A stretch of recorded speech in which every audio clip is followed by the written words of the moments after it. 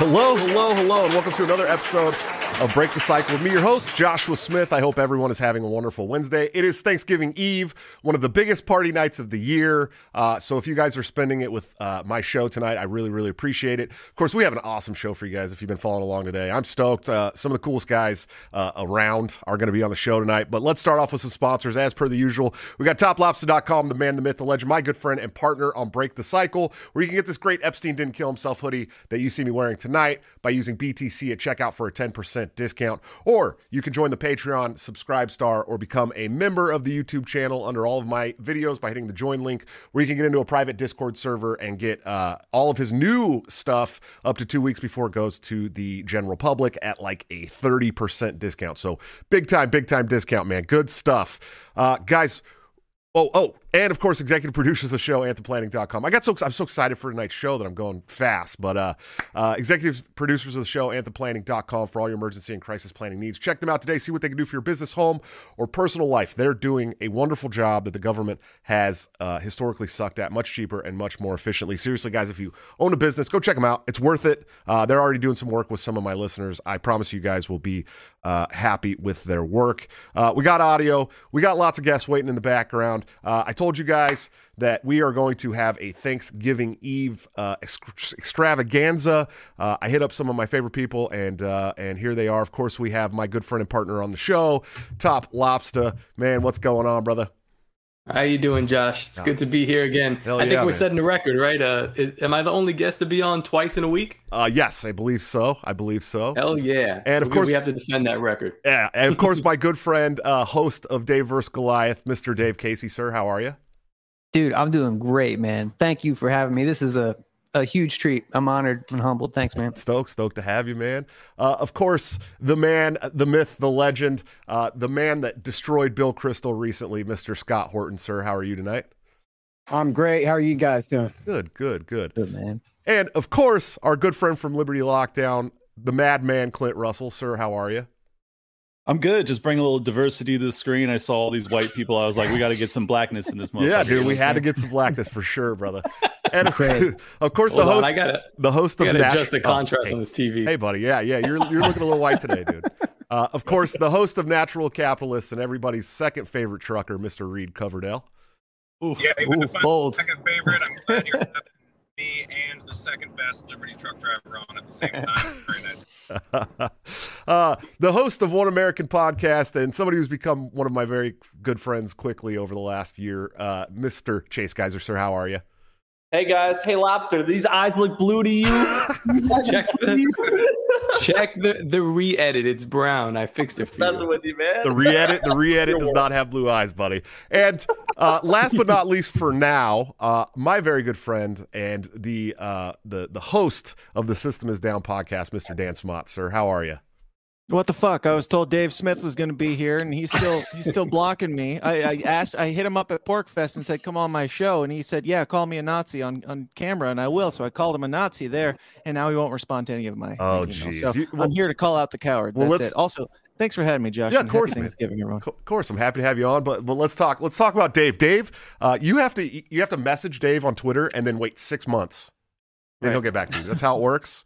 It just is. He gave me what he said was his personal email address. I hit that up and got no response there either. So. Well, nice. Maybe you'll see him on the show. Look how many people here are waiting for him to do guest appearances. I mean, can you blame the guy? He's got so many people with their hands up. Everybody. I've just been calling him a coward on Twitter, and he doesn't respond to any of it. I'm sure he's not seeing any of it. I just like the idea of me being some troll that's like, yeah, this guy's scared of me. Dave Smith is scared of me. Oh, my goodness. First off, I want to shout out Ben Hackman and Anthony A. Thanks for becoming supporters of the show. I appreciate you guys. Claire Foster dropped a $5 super chat. If you're familiar with Claire Foster, it's my favorite troll on Twitter. Brilliant. She said you should rename this episode The War on Sunscreen. I like it. I'm a fan. So guys, a lot has been going on, man. We got the Kyle Rittenhouse verdict, the Ahmaud Arbery verdict recently. Obviously, that's a lot to talk about. I do want to start off talking about. I posted on Twitter today that the same people who were chastising the verdict in the Kyle Rittenhouse case that said that basically he should have let them chase him down and kill him, are now applauding the verdict in the Ahmaud Arbery case, where some men chased down Ahmaud Arbery and killed him. I mean, what do you guys take on that? I mean, is it just the media misinformation, or do you think some of these people are actually evil? We'll start with Scott. What do you think, Scott? Well, I don't know, man. I try to give people the benefit of the doubt, just in the sense that none of them really know the facts of what they're talking about on most things, even if it's something I agree with them on. It's probably just a mistake, So if the left is, in agreement with me about this Ahmaud Arbery case, then they may have different reasons than I do. I would note that it seems like very few right-wingers and no libertarians that I've seen have been supporting the defendants in the Ahmaud Arbery case. I forgot all their names, but the leftists reacted like the right-wing support or libertarian and right support for Rittenhouse was based on the fact of right-wing white supremacy and all of this. When no, really, it was just self-defense. The guy cornered him, and then so that's what happens, But in this case, in fact, I had a little Twitter thread where I pointed out that you don't see right-wing attention left-wingers. You don't see right-wingers and libertarians rallying around these guys. And the answer is simple. It's because they were pretty clearly the aggressors. And so it is a black and white issue, but not a racial issue. It's self-defense or not. Who's the aggressor or who's not? And I only had one right-winger say, "Shut up, boy. You don't speak for me. Those guys are heroes, and screw that Arbery guy." Right? I had one person answer that way. In other words, proving my case that nobody's taken their side because they clearly had no right to initiate aggression the way that they did against this guy running through their neighborhood. Whereas the Kyle Rittenhouse story was just totally a different story. Sure. Yeah, absolutely. I agree. It's a black and white issue, but it's not a black and white issue. If you catch our drift. Yep. Yeah, man, it's absolutely crazy. I don't know who on this live stream followed that case closely. Did any of you guys watch it really closely? I didn't watch it closely, but I was paying attention to it. And I think it's obvious that white supremacy has taken over this country when a white guy shoots three other white guys, and it's obvious self-defense, and then, three white guys hunt down a black guy, and they end up getting convicted. I think that proves that white supremacy just rules our country. I don't know about you guys. Oh, totally, dude. Yeah, it's 100% white supremacy issue. But, I'm not a big fan of the justice system. I know Scott just had a really good talk about this on Fox about, reforming the criminal justice system and, a lot of the things that we could get rid of, the 5 million laws on the books, man. Let's go. Listen, it's almost Thanksgiving. We can go around and say what we're thankful for, or we can go around and say what's the worst part of the criminal justice system in America. What do you think, Top? Oh, putting me on the spot. What am I thankful for? Yeah. No, not what you're thankful for. What part of the criminal justice system do you think is the worst? Well, I mean, the easy answer would probably be the war on drugs, but the more complicated answer would be like that we have a federal system that you go through all this kind of licensing and there's testing and stuff, but you still have people like Reed Coverdale with a license on the road. It's very dangerous, and I'm thinking about it, like what comes to mind is the thing that just happened in Wisconsin. Yeah, so that was completely an accident. That guy just ran over like 100 and something people, but we have people like Reed Coverdale on just driving around like all willy-nilly. So I mean, who's to really say what's going on? And it's just a complete sham, this federal system. Oh my goodness! Not just that, but he's driving and live streaming. I mean, get this menace off the road. He's driving from the wrong seat. Yeah, he's in the passenger seat for sure. Dave Casey, what's the worst part about the American criminal justice system? Well, I know I'm on your show, Josh, so I would say family court. Nice. That's the one. Dude, bro. I've seen so many people just destroyed, depleted. The court wins every single time, both sides, and it's just this machine that just feeds itself by destroying families. I don't know. I hate it. Yeah, he dropped the drug war, so that's probably the next one I could think of. Yeah, the fathers get chewed up and spit out there. Man. Oh my God. Oh, I know all about it, buddy. I've been through it twice. Scott, what's your least favorite part about the U.S. criminal justice system? Well, I just want to second what homie just said about the family court system is. My cousin's going through that stuff right now, and it's just so absolutely unfair. But I guess I would have to narrow it down to immunity for the cops, the prosecutors, and the judges.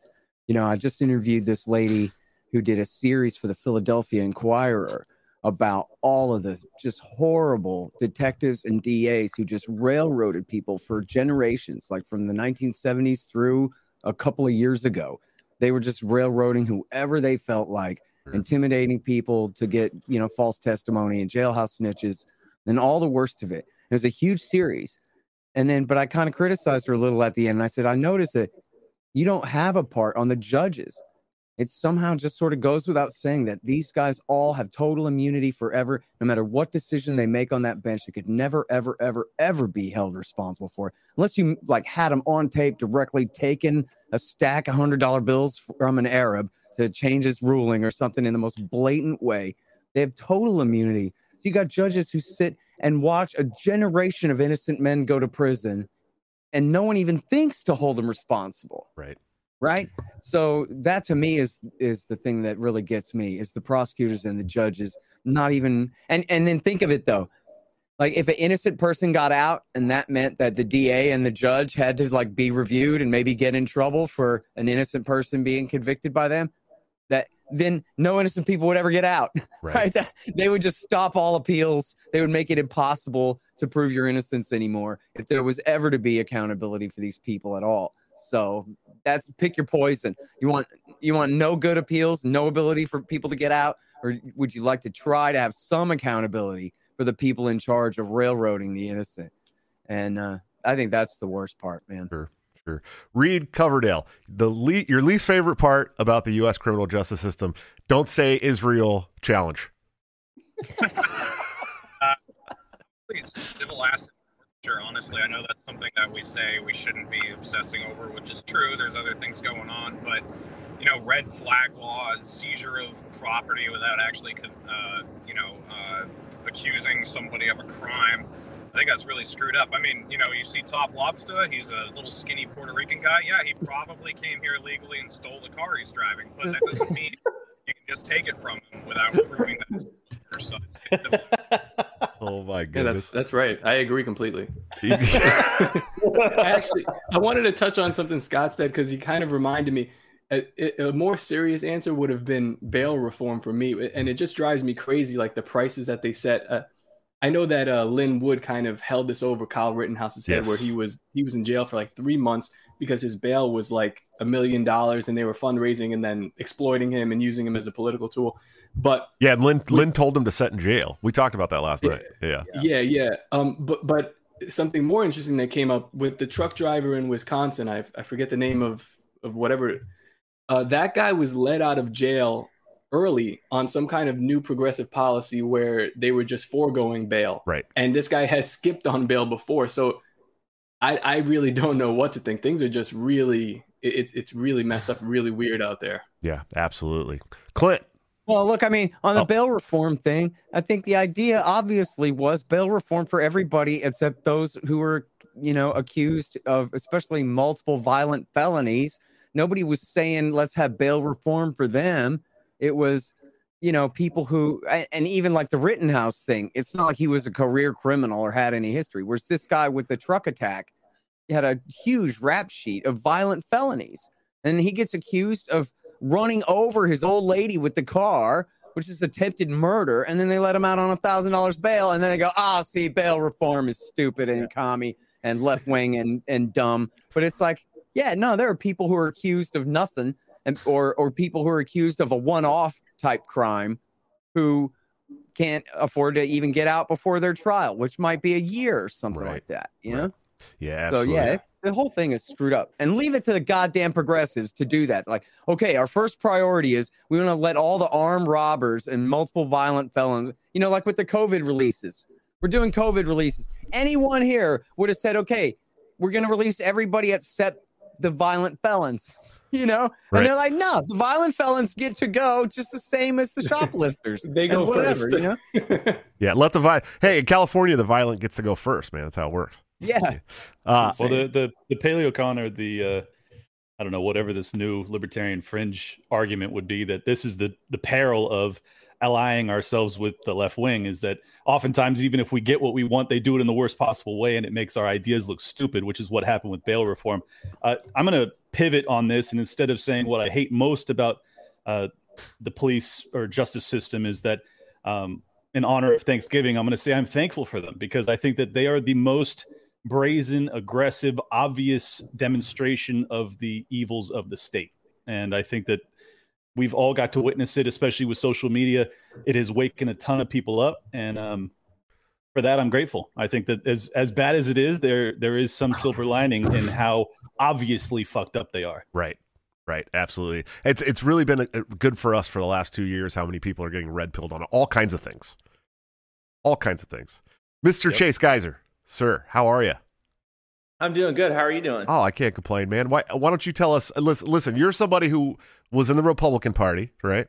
And kind of recently I've been seeing a lot of posts from you that are like, you know what? Fuck both these parties, and you know, I enjoy that. But I mean, when people call me a racist and a Republican on Twitter, I say, don't you dare call me a Republican.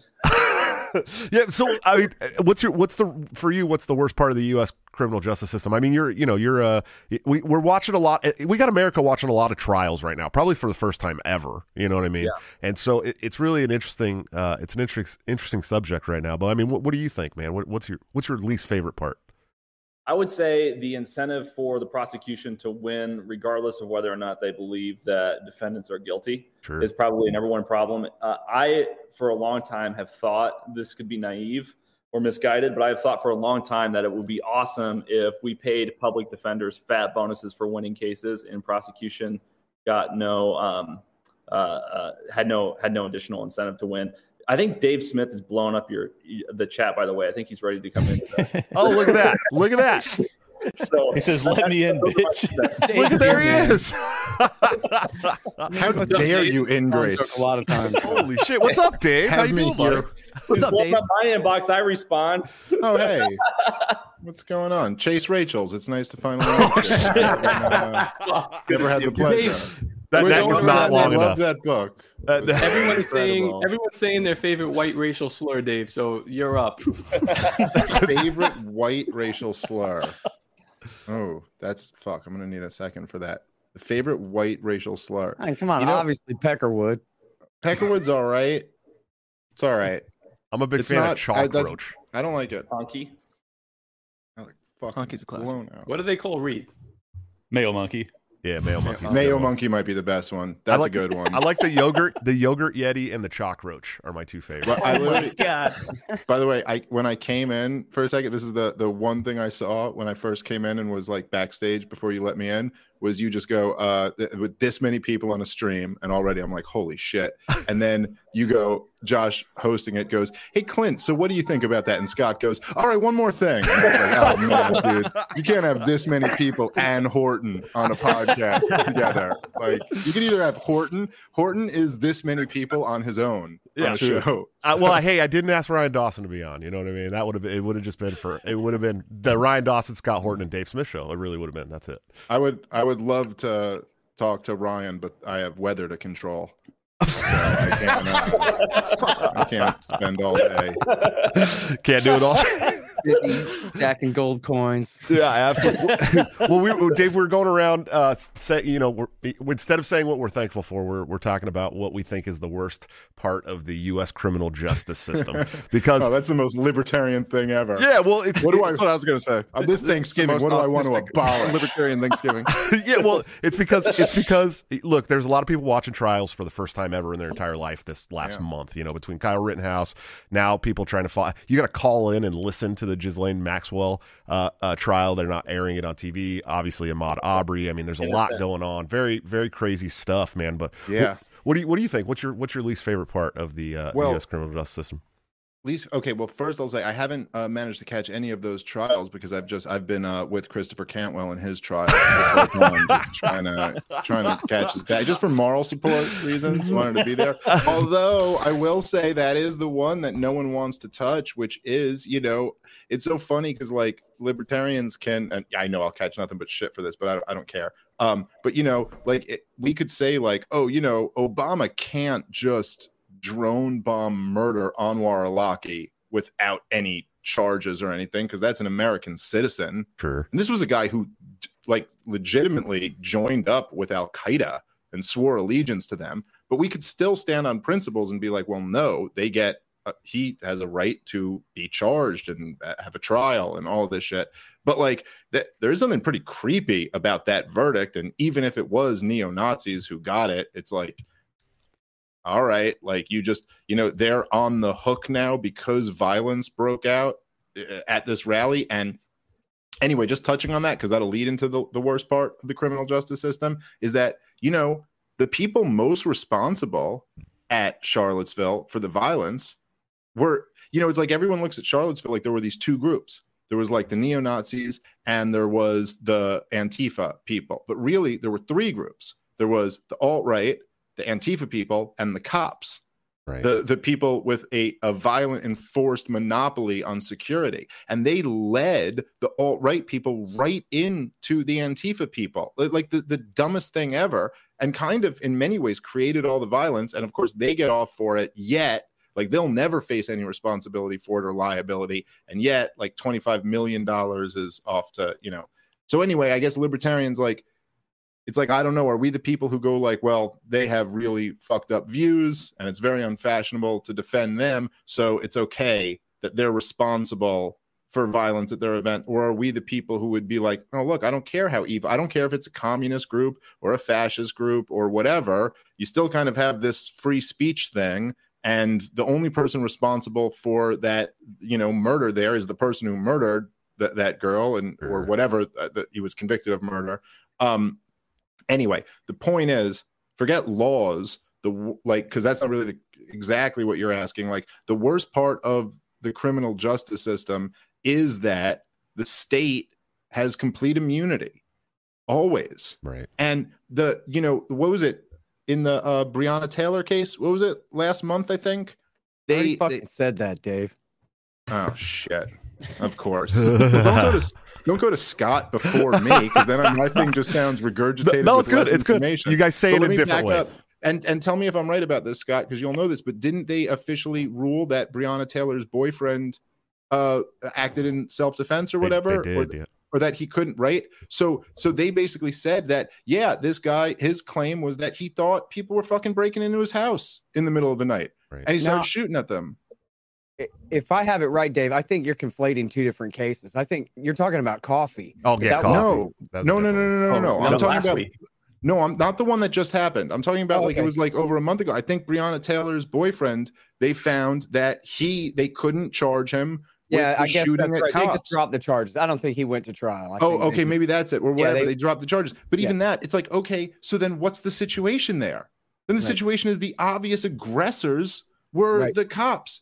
And they'll be, and no one would even fathom that these cops would be charged criminally but clearly they're the aggressors. I mean, if any of us did some shit like that, it'd be like, yeah, you're gonna fry, and no one's gonna feel bad for you ever, and you'd be responsible for murder, for killing this girl, and then a bunch of other charges, and so that's the worst part about it, is that it's like you already started off with this two-tiered system. And it's like what the other thing is, like what Rothbard wrote about in For a New Liberty, that the idea that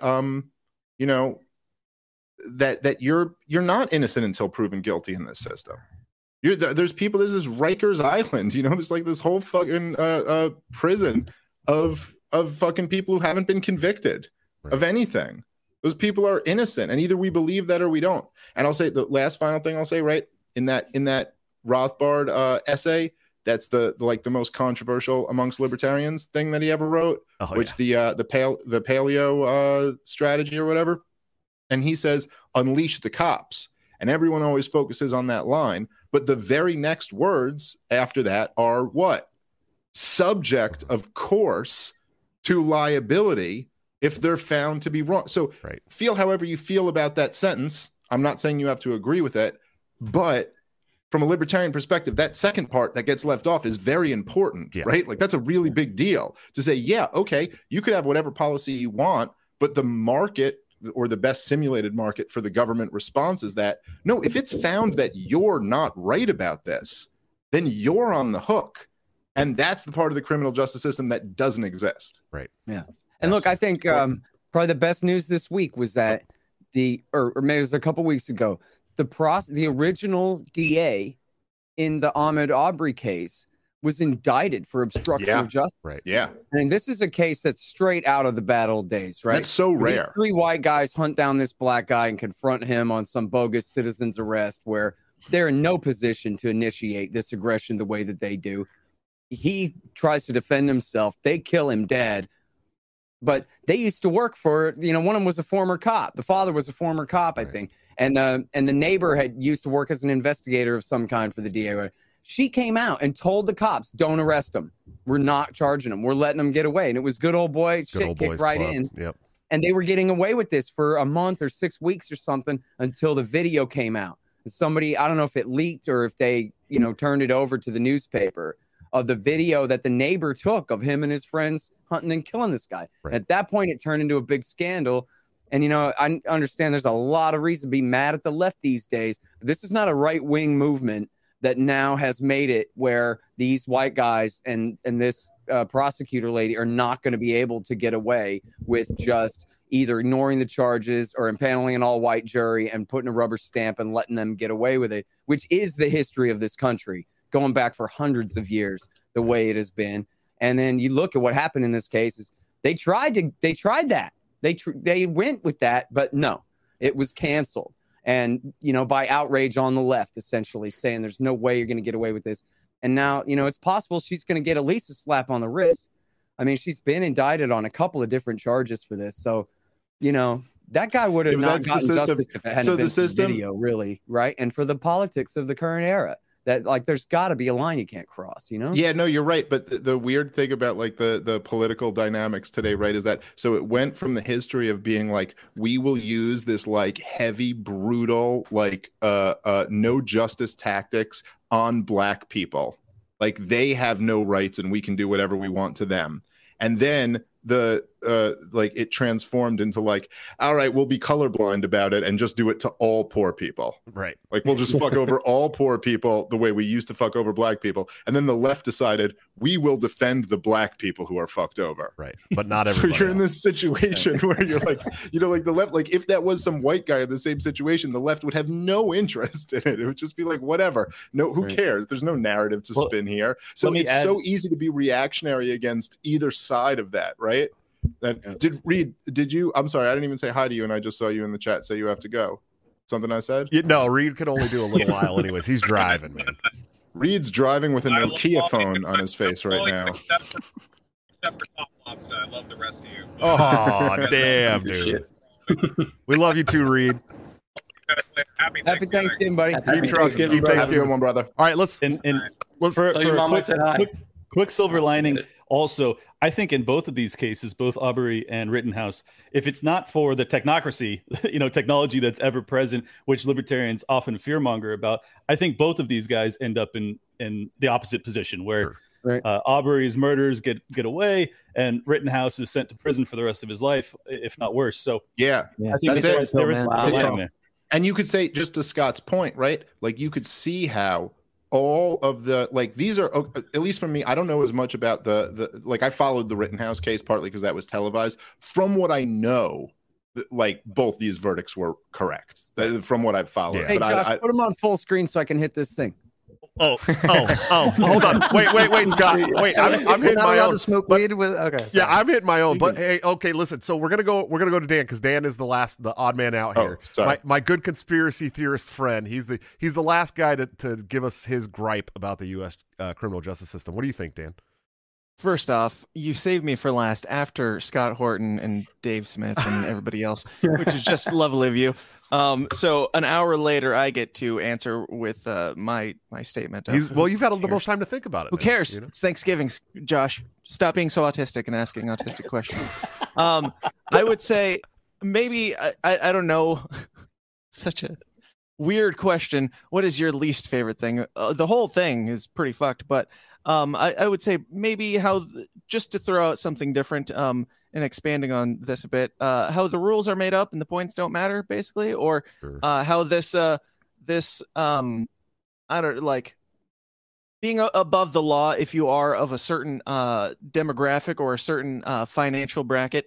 And, the same stuff that applies to cops, that applies to them as well, clearly. Like the stuff that we're seeing in the White House currently, it's like if any of us did anything even remotely close to what any of these people did, we'd all be arrested for it. Like they're pushing this race war on us when it's a class war, and it's so obvious that Hillary Clinton's not being constantly indicted or locked up a long time ago. Right. I don't know. The rules made up and the points don't matter. All of it. Fucking final answer. Just fucking all. Also, of it. Dave Smith, Porkfest. You said if I called you a Nazi, you'd come on my show. You gave me your email address. You never responded, and now I'm calling you a coward. Buddy, listen, I said I'd come on your show, and I will come on your show. That's recorded. I will get back. Is this like a Jesus is coming soon type thing? Yeah, that's right. You got to have faith, brother. You got to believe. He said this. He said this before we we started the show. He said this, Dave, and I said, no, don't worry. What you do is you send him a Twitter message, and then you wait 6 months. That's how it works. Dude, listen. You give me a date and a time right now, and I will be there. Right now?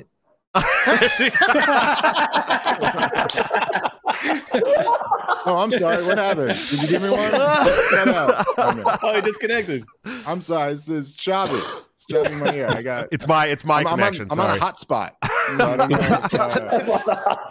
Dan does have one of the coolest shows out there. He's just super shadow banned on every platform. It's true. I would be down to do your show. I watched your show the other day. I watched your show when you had those guys from Delaware on, that was a real good episode. Holy shit, that was incredible. Are you talking about the when Dave and Bill and not the one with Dave. The good one. No, not an insult to Dave, but just to hear those guys defend themselves, or if that's what you would call it. Could it have been any worse than that interview, man? I mean, it was. I was like, I'm not sure which side you guys are arguing for. I've said multiple times, those guys showed up. Like I gave a call out and they accepted, so I was like, well, I have to have him on. I didn't expect him to show up like 3 foot deep holding a shovel in hand, like, let's get this, buddy. Here we go. It honestly reminded me of Archie's debate with Dave. He concedes everything, and he's just like, I had to do what I had to do. Next question. I had more respect for the response to the New Hampshire thing than that one. Like those guys, like you would just be like, but doesn't it seem pretty wrong what you're doing? And they're like, yes. Yeah. No, it is. That's totally unethical. I mean, it's completely it's like wrong. Gage Grosskreutz. I mean, like horrifically wrong. I'd shoot a man for doing this to me. Right? And then they go on the they who shall not be named go on their podcast, and they don't challenge them on anything, and they're just like they said at one point. He said, I think it was pretty shady. Basically, this is not verbatim, but I think it was pretty shady. But I believe pretty strongly that if we hadn't done it, the Mises Caucus would have. So we just beat into it. Yeah, it was the Bush doctrine. That makes sense. It was the Bush doctrine. Preemptive strikes. 100%. Yeah. So you got to strike first, man. Strike first, strike hard. Be corrupt first. We got to fight him over there so we can be free over here, buddy. That's right.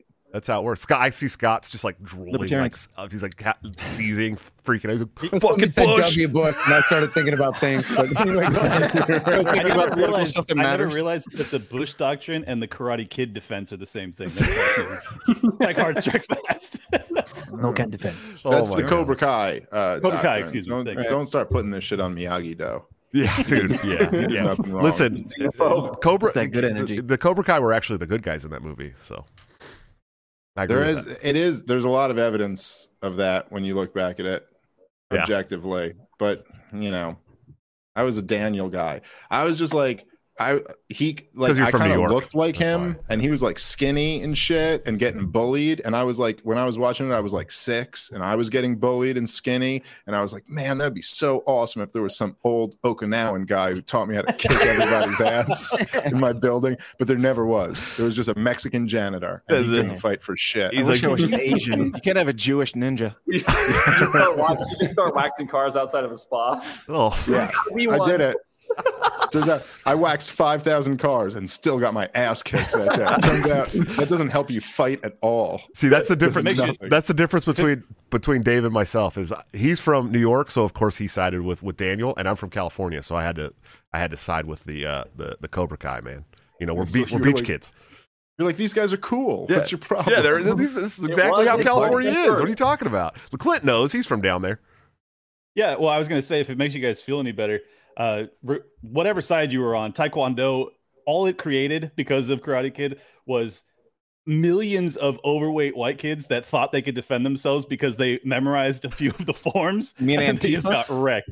You talking about yourself? Now they're Antifa today. The best part about like early UFC, if you ever watch it, was that there were these guys. So back then, like it started in 1993, and this was the era of like karate dojos and shit. Oh, you know? yeah. And there were these guys who came in who really believed their own thing. Like, and they'd be like, look, I have this eagle crane punch, and I've never been allowed to practice it on a man because it will stop your heart. You know, but like I'm gonna go deliver this punch, and then they go in there and they're like, "Huh," and then like there's a boxer, and the boxer just like hits them with a right cross, and they've never been punched in their life. Folded. Like, oh, It's like hitting an eagle crane. And they're like, or a wrestler just takes them down, and now they're on their back, and they're like, "Well, I've never tried this before, so I don't know what I do here," and it just all fall apart. You'd be for them. surprised. So, I trained at like 5 different MMA gyms, and you'd be surprised how often people walking off the streets like, oh, I was a boxer for years and years and years, or I was this, or I do karate, and they just come in and get smoked, dude. I mean, I'm by like low-level blue belts in jiu-jitsu, just destroying these people. I mean, it's not even close, you know what I mean? And it's very common. You can Google this, and there's like video after video of it on YouTube. It's just all over the place, man. It's really great, honestly. Yeah, some of those guys are pretty fucked up. Yeah. That they'll actually like fight them and stuff, and you're like, dude, come on, you don't really. No, have some to of these prove guys this deserve point. it. There's some videos of guys that are they're like dojo masters, and they say they have black belts and whatnot.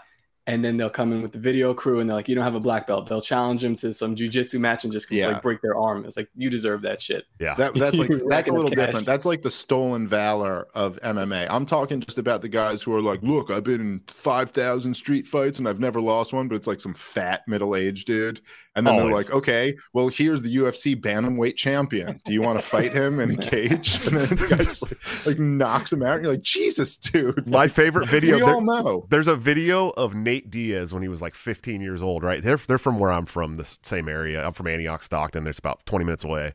And, these kids grew up in Stockton. It's bad. It's really fucking bad in Stockton, California. And it's like this 38 to 40-year-old man that like challenged him, and he just wrecks him. I mean, taps him out within like 30 seconds. And Nate's like 15. He's like bleached blonde hair. He's all scrawny and just destroys him. It happens a lot, man. I mean, it really Gosh, is. I'm about to make you really jealous. I got Jake Shields coming on Tuesday. Oh, that'll be a fun one. Really? That's awesome. Yeah. He's cool. he's got some pretty good takes too. Like I've seen him on he's like retweeted my stuff a few times and shit like that, and then I'll see him, and then I'll see some of the stuff he posts, and like he's like I think he's libertarian leaning.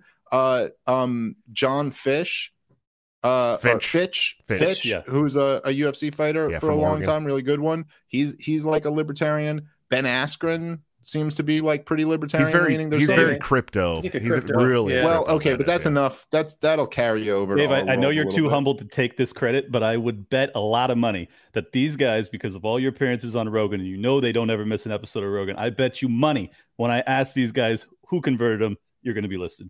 Yep. Well, maybe, but Rogan, to be fair and not give me that much credit, Rogan has had, it's not just me. Rogan's had a lot of like, he's had Peter Schiff on a whole bunch of times, and he's had a bunch of other libertarians on the show, or at least and also just people. Well, obviously, but but a lot of people who are just like, good in that. Look, Rogan himself was a Ron Paul guy back in the day. And just unfortunately, this is the problem of like, oh God, it's just so infuriating in a way. But like, you think, so Rogan, you guys all remember on the Tonight Show when Rogan came on in a Ron Paul shirt? Yep. But back then, he was just the Fear Factor guy. Right. He wasn't like what we know as Joe Rogan now. But imagine like the timelines just being a little bit more converged, like when Ron Paul in 2012 couldn't get on, they're blacking him out on CNN, and Jon Stewart's doing that piece about how no one will give him a shot. And at that time, it wasn't like, there wasn't that big of a there was really no podcast scene. There was almost no social media scene. There was nothing. But imagine at that time, Joe Rogan has no exaggeration, 10 times the audience of CNN. And we'll just have Ron Paul on for 3 hours, and that'll go like crazy viral and all these moments. Man. And it just didn't quite especially line up. In 08. He was so good in 08. And especially like the long form interviews. The best interview of Ron was with a New Hampshire newspaper where he just sat down and talked to them for like an hour and a half. And it's like, dude, this is the best guy in politics in world history ever. Like this, you can't beat this with a stick. Ron is the reason I'm a libertarian. There's no doubt about it. And 2008 is the reason why I'm a libertarian. Yeah, me too. Why did you guys are very. Why did 2008 Ron with Joe Rogan for 3 hours would really be something. What's up? What's up, Chase? I was saying, why did so many Ron Paul supporters support Bernie Sanders? Like, have you noticed that? Like, among just at the people level, that like the same demographic that was all gung ho about Ron Paul in 08 and 2012, when Sanders ran, they were all about Sanders. Some of them, because autism cuts both ways. I'm not asking you guys to that by any means, but autism cuts both ways. No, here's my take. I'll give you my take on this. I think it's because a lot of people who supported Ron Paul in 08 especially were not libertarians per se, but they saw someone who had been consistently saying the same things in Congress for a long time. And some of those people are independents. And so when they saw somebody like Bernie Sanders, who has been pretty consistent throughout his career saying the same thing in politics, they saw him as an honest person who wanted to do the right thing. And that's just how they, some of the boomers especially, that's just what they think, that these are the right people because they've been saying these things and they seem genuine. So that was always my take on it. I did see some Ron Paul supporters become Bernie supporters in 2016. I think there's been a populist movement that began under Ron Paul, transferred to Bernie, and then went to Trump. And now we're going to see where it ends up. But right. It's an interesting. A lot of these people, to regular people, they don't know about all this left and right stuff. My wife was showing me this thing where it's like, I don't know, all these women. There's one doctor and all these like feminists, and they're talking about feminism and trans issues and vaccines and whatever they're talking about. And the one lady's like, listen, I'm a conservative because I'm a socialist. And so I want sure. She might be the only honest conservative. There's that, but that's not what she meant. She just didn't know what the fuck she was talking about. How fast did she drive, Scott? Like, yeah. I was talking to Michael Heist today, and he was talking about what Dave was just saying with like what if Joe Rogan had that moment when Ron Paul, in 2008, if Joe Rogan had that kind of status, and Mike was saying that he's excited about this movement because just yesterday, Tim Pool had on one of these advisors that worked for Trump, and they actually brought up the Mises Caucus right to his face when they were talking about. He was talking about libertarians, and Tim Pool was like, "Let me stop you. The Mises Caucus is the real deal." And I think you guys are a little too close to it because you're talking about what if Ron Paul in 2008, but we have Dave Smith in 2021 right now.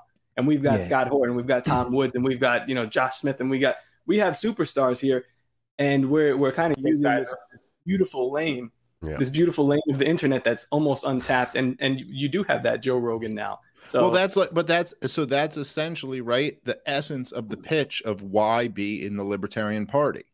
And right. So I was a guy, right? Like I was just a Ron Paul guy and a kid. I mean, I'm put him on full screen, Josh. Oh. Well, I was whatever. I'm fucking born in 83. So in 2008, I was 25, right? 24. Wait, when's your birthday, Dave?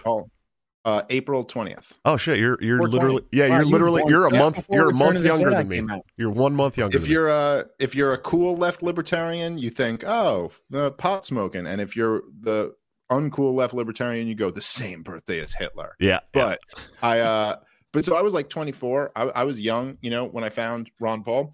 And when I was, he converted me and all this stuff. And when he would say, he was like, well, look, all the rules are rigged. So you have to run with the Republicans or the Democrats. Cause I was like, yeah, that's it. There's no point for third parties. I just totally accepted that as a reality. Right. But once it got to like around 2016 and I saw what was going on there, and then like 2017, and up to now, you go, well, wait a minute, why exactly do I still have to follow all those old rules and norms when everything's been revolutionized? And now we're in a position where we really don't need to play that game anymore. And so if we can go on the, like, why do I even care about the debate stage or getting on CNN? CNN, you know, Glenn Greenwald does a great job. He'll tweet this stuff all the time, where there's like multiple days now in a row where CNN will not have one show that cracks 1 million viewers. Right. And like that's and Rogan's putting up like 10 mil on an average episode for 3-hour episodes. Yeah, exactly. Instead of getting on for like a cumulative 5 minutes, I could go on for 3 hours and really talk to people and talk to much more than 10 times the audience. 10 times the audience if I get on the biggest show on CNN. You know what I mean? And so at that point you go like, well, but why do I need to pretend to be a Democrat or pretend to be a Republican? And you see this all the time with some of our friends, people that we really like, you know, but who are like liberty Republicans, which I have nothing against, but they're there and they're always kind of like apologizing around the edges. Right. And they're just not quite allowed to tell the truth. And like if someone's like, you know, like making a whole bunch of defense of cops, like we always have to support the boys in blues, and I'm like, fuck you. And they're like, oh, come on, Dave, let's like be allies and not that. Like, why can't I just tell the truth? Right. Like, why do I have to like? Why should we be in this position of pretending we're Republicans? Right. Like we're not. No, we're not wait, the same think about as it, you. guys. As libertarians, can I please ask you guys a strategy question? Yeah, because Chase isn't a libertarian, so let's do it. Let's go. No. I'm close though, Yeah. and I'm not one of those like always back to blue guys. I'm probably far closer to libertarian than I am any other official political party. But why doesn't the Libertarian Party put all of its muscle in Texas? Because if you took 5% of the conservative vote just in this state, you could withhold the presidency from any Republican candidate and slap the fucking party around. True. Like True. just It's not that strategic. I mean, I've talked to the Texas Libertarian Party about things like that, where like when it was Cruz versus Beto, yeah. I said what you should be doing is, But Dave, just run in Texas, only in Texas. well, I don't know about that, but at least, you know, extort the Republicans. Like, look, if you guys don't want us to split your fucking vote, then you're going to have to get good on X, Y, and Z, or we're going to fuck you good. That should be the message, but it's not. There's just nothing that coordinated. But those things are changing. I mean, essentially, we got a new generation of people taking over the Libertarian Party who are interested in being creative and doing shit like that. Yeah. But look, as far as the And I media hope so. thing, for everybody, you know, part of this group and everybody watching, think about the same conversation about the alternative media and all that, but now in 2 more years. And we're now, you know, and this is why I've always thought this for a very long time. It's why I tried to support Johnson and Badnarik and whoever in the presidential candidates when they've asked me, Jorgensen even, to advise them over these years, because we want to have the best candidate we can get, because this is when Americans pay attention to politics, is when it's a presidential election every 4 years. And if we want people to even learn the word libertarian and what it means, we got to have a good candidate for president who can spread that message. And if you look at like why Tim Pool is interested in this, like he could sit around and read libertarian stuff. Doesn't seem like that's his interest. Sure. But if you tell him, look, man, we got our guy, we're going to run him for president as the Libertarian Party candidate for president. And that's what the argument is going to be about, is who ought to have this power and what they ought to be able to do with it or not, and all of this. That's what catches his attention and his interest. Same for his audience. And then that goes for all of the alternative media stars, right? In 2 years from now, when we have this conversation, poor old Dave is not going to have a moment's rest, dude. Nope. He's going to be on, you know, the many of all of the hugest podcasts everywhere. Well, where dude, TV is let going to me be tell you something. completely obsolete. And it is going to be an entire phenomenon. And I don't know what the fuck they're going to do about it. Listen, I'll tell you this. If not years- having a moment's rest is what I'm in for, I am on some serious training right now. Yeah. Having a newborn. Let me tell you, More kids, Josh, Dave. Josh, But you have Rogan's gonna no have idea. 20 million viewers listen, 2 years from now, you know? Well, hold on. I just want to tell Josh, you have no idea the stresses of having 2 children. Yeah, it's hard. Yeah, I couldn't imagine, So- dude. I couldn't imagine. Imagine trying to have 2 infants in the house, bro. That's really, you know, I'm just Two saying. of them. You know, But I got 2 Well, infants, but I 2 think under Scott's- 1. Good luck. I think Scott's right and you see where this is all going. And but by the way, I think that's the major point, right? That's what like the whole thing is about, and what the project is about is that. So I went on Tim Pool's show, I guess a couple times, and they loved me. All of them loved me. The same as when like I go on all these shows. Like they were like, wow, that's okay. You make some really good points because, of course, as I say before, and this is like what I really hate when some libertarians have this more defeatist attitude, which I understand to some degree. But when you've been around, let's say you've been doing this for 10 years, you've been doing this for 15 years, you've been in this world for a while now, and you're like, God damn, man, we've been doing all this and everything still doesn't work out for us. None of the policy prescriptions we have are followed. And the government gets bigger and bigger and there's more shit. And holy shit, I thought something was going to happen in 2008 with Ron Paul. And now look at us. We're like in lockdowns, and like and the debt went from like 9 trillion to 30 trillion and all this shit. I understand that. But what I think you get removed from a lot is that if you think about a very serious libertarian person out there presenting these ideas like as an alternative to the establishment. We've done it twice ever. Right. Ever. In 2008 and in 2012. That's it. And you could talk Harry Brown, who's just like a fucking legend, but it wasn't really the same thing. He didn't really have a shot at being like in the conversation the way these other guys do. It was just a different time. He did turn a lot of people libertarian though, Harry Brown, for sure. Yes. Yeah. For if you by the like off chance happen to see him on C-SPAN or something like that, and you were an open-minded person, you'd be like, that's the greatest thing I've ever heard in my life. But he never really, the reason Ron Paul did that is because he could get in front of a big audience via the Republican debates, because at the time that was the way to do it. And we're saying now there's these other alternatives to do it. But so someone like Tim Pool or Rogan or Greg Gutfeld or Kennedy or all these other people, it's like you see, they may be like, oh, wow, that's that real shit that you're talking about there. That's not like this other stuff. That's not Gary Johnson. And that's not like, what we've heard from other people. That's like, but as soon as they hear like, oh, even a rumor of a presidential run, then they go, whoa, all these possibilities, which, okay, if we're all just being honest with ourselves, it's silly that that's different, because why is it different than just someone telling them what the truth is? But that's just the way Americans function right now. Like that's the cultural reality that we live in. And so that's why there's value in this. And that's why there's something special about this idea. Right. Check out this boomer here's the goal. George Bush twice. Oh, look at that guy. Oh, Scott's gonna fight him. Stop it. Don't show Scott. Give him the Clockwork Orange treatment and fix his brain good. No, but listen, so this is what's going to happen in 2 years, right? Is it's not going to be just a presidential campaign.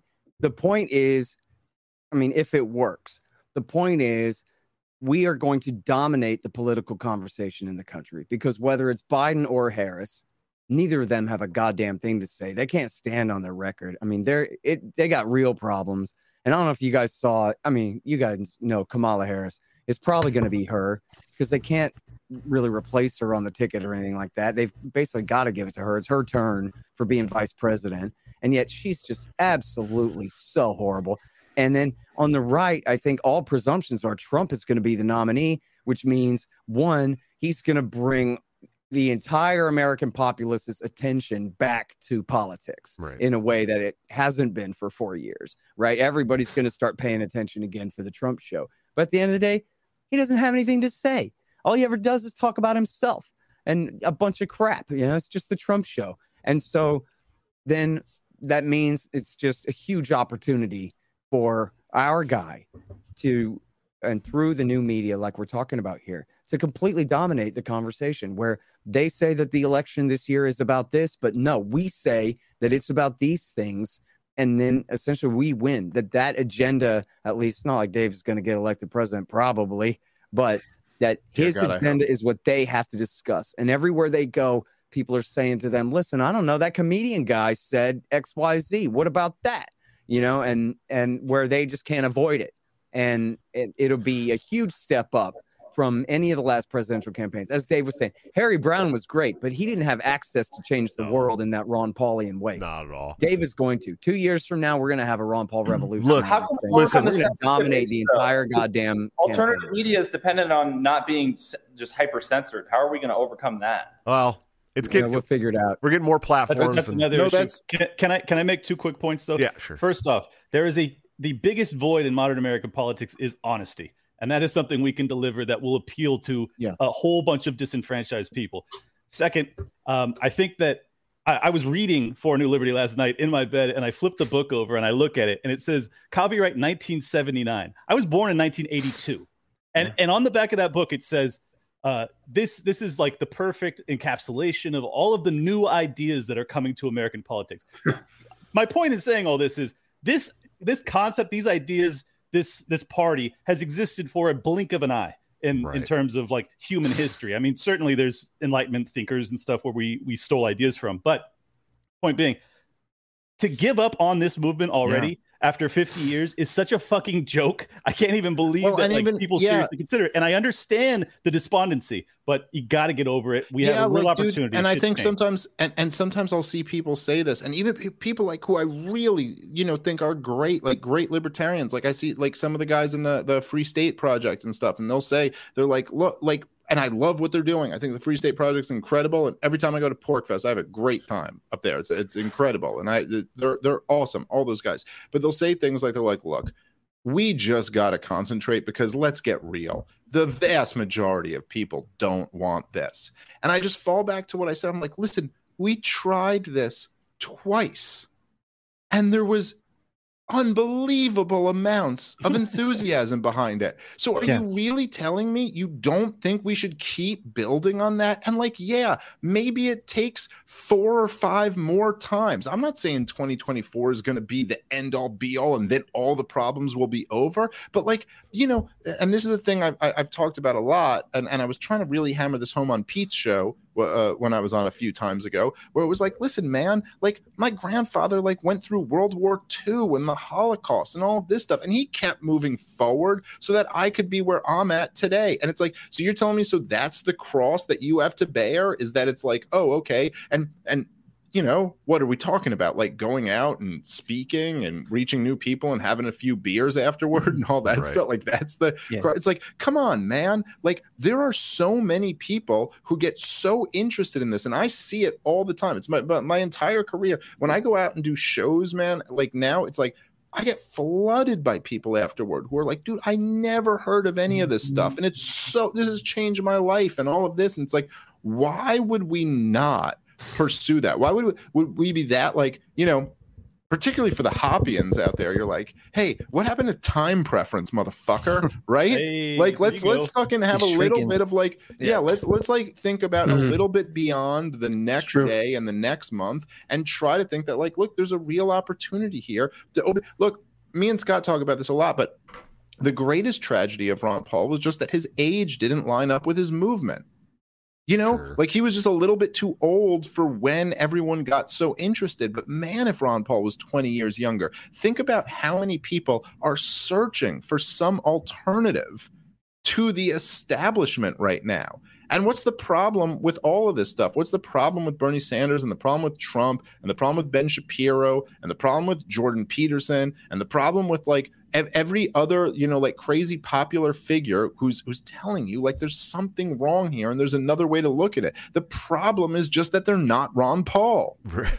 And like that he had the answers. Right. And like none of them are talking about what really matters. And like, not that they're not, some of them are talking about stuff that really matters, but none of them are getting right to the heart of it. Sure. And like to the core with the exact thing that caused the problem and the exact thing that's the solution to it. And so we just need to get our voice out there. And the issue is that, and this is my biggest mission, like for whatever I do right now, is that when people think libertarian, and this is why Tim Pool's is so excited by what we're doing, and a lot of these guys, is that when people think libertarian now, unfortunately, a lot of them are thinking Aleppo must be anti-racist. We support Black Lives Matter, the movement, we support, like, they're thinking all these things. Whereas, like, our job is to refocus that on, like, when you think libertarian, you think the people who were right about the wars, the Patriot Act, the deep state, the currency, the prison industrial complex, the police industrial complex, you think the people who are right about all of these really serious things that really matter, that are the reasons the country is spiraling out of control right now. That's what you think about. Right. Not any of this other nonsense. And not that you think about whatever. Well, Dave, let's switch gears just a little bit here. Dan's got to take off in a second, so I wanted to talk a little bit about Ghislaine Maxwell and the shit that's going on there. So I want to go to Dan for that because Dan is Mr. Conspiracy guy. But I mean, what do you think? What do you think that? Well, so is Dave Casey, I guess. But what? Thanks, man. Yeah, no problem. What do you think is going to come from that trial, man? You think anything's going to come from it? Put him on full screen mode, man. Yeah, You've been really bad about that, Josh. I'm trying to watch, dude. I know. It's hard. I'm trying to get everybody's Twitter tags going under them, and it's a lot, man. I'm trying. All right, go ahead. Yeah, dude. As far as I call her Ghislaine.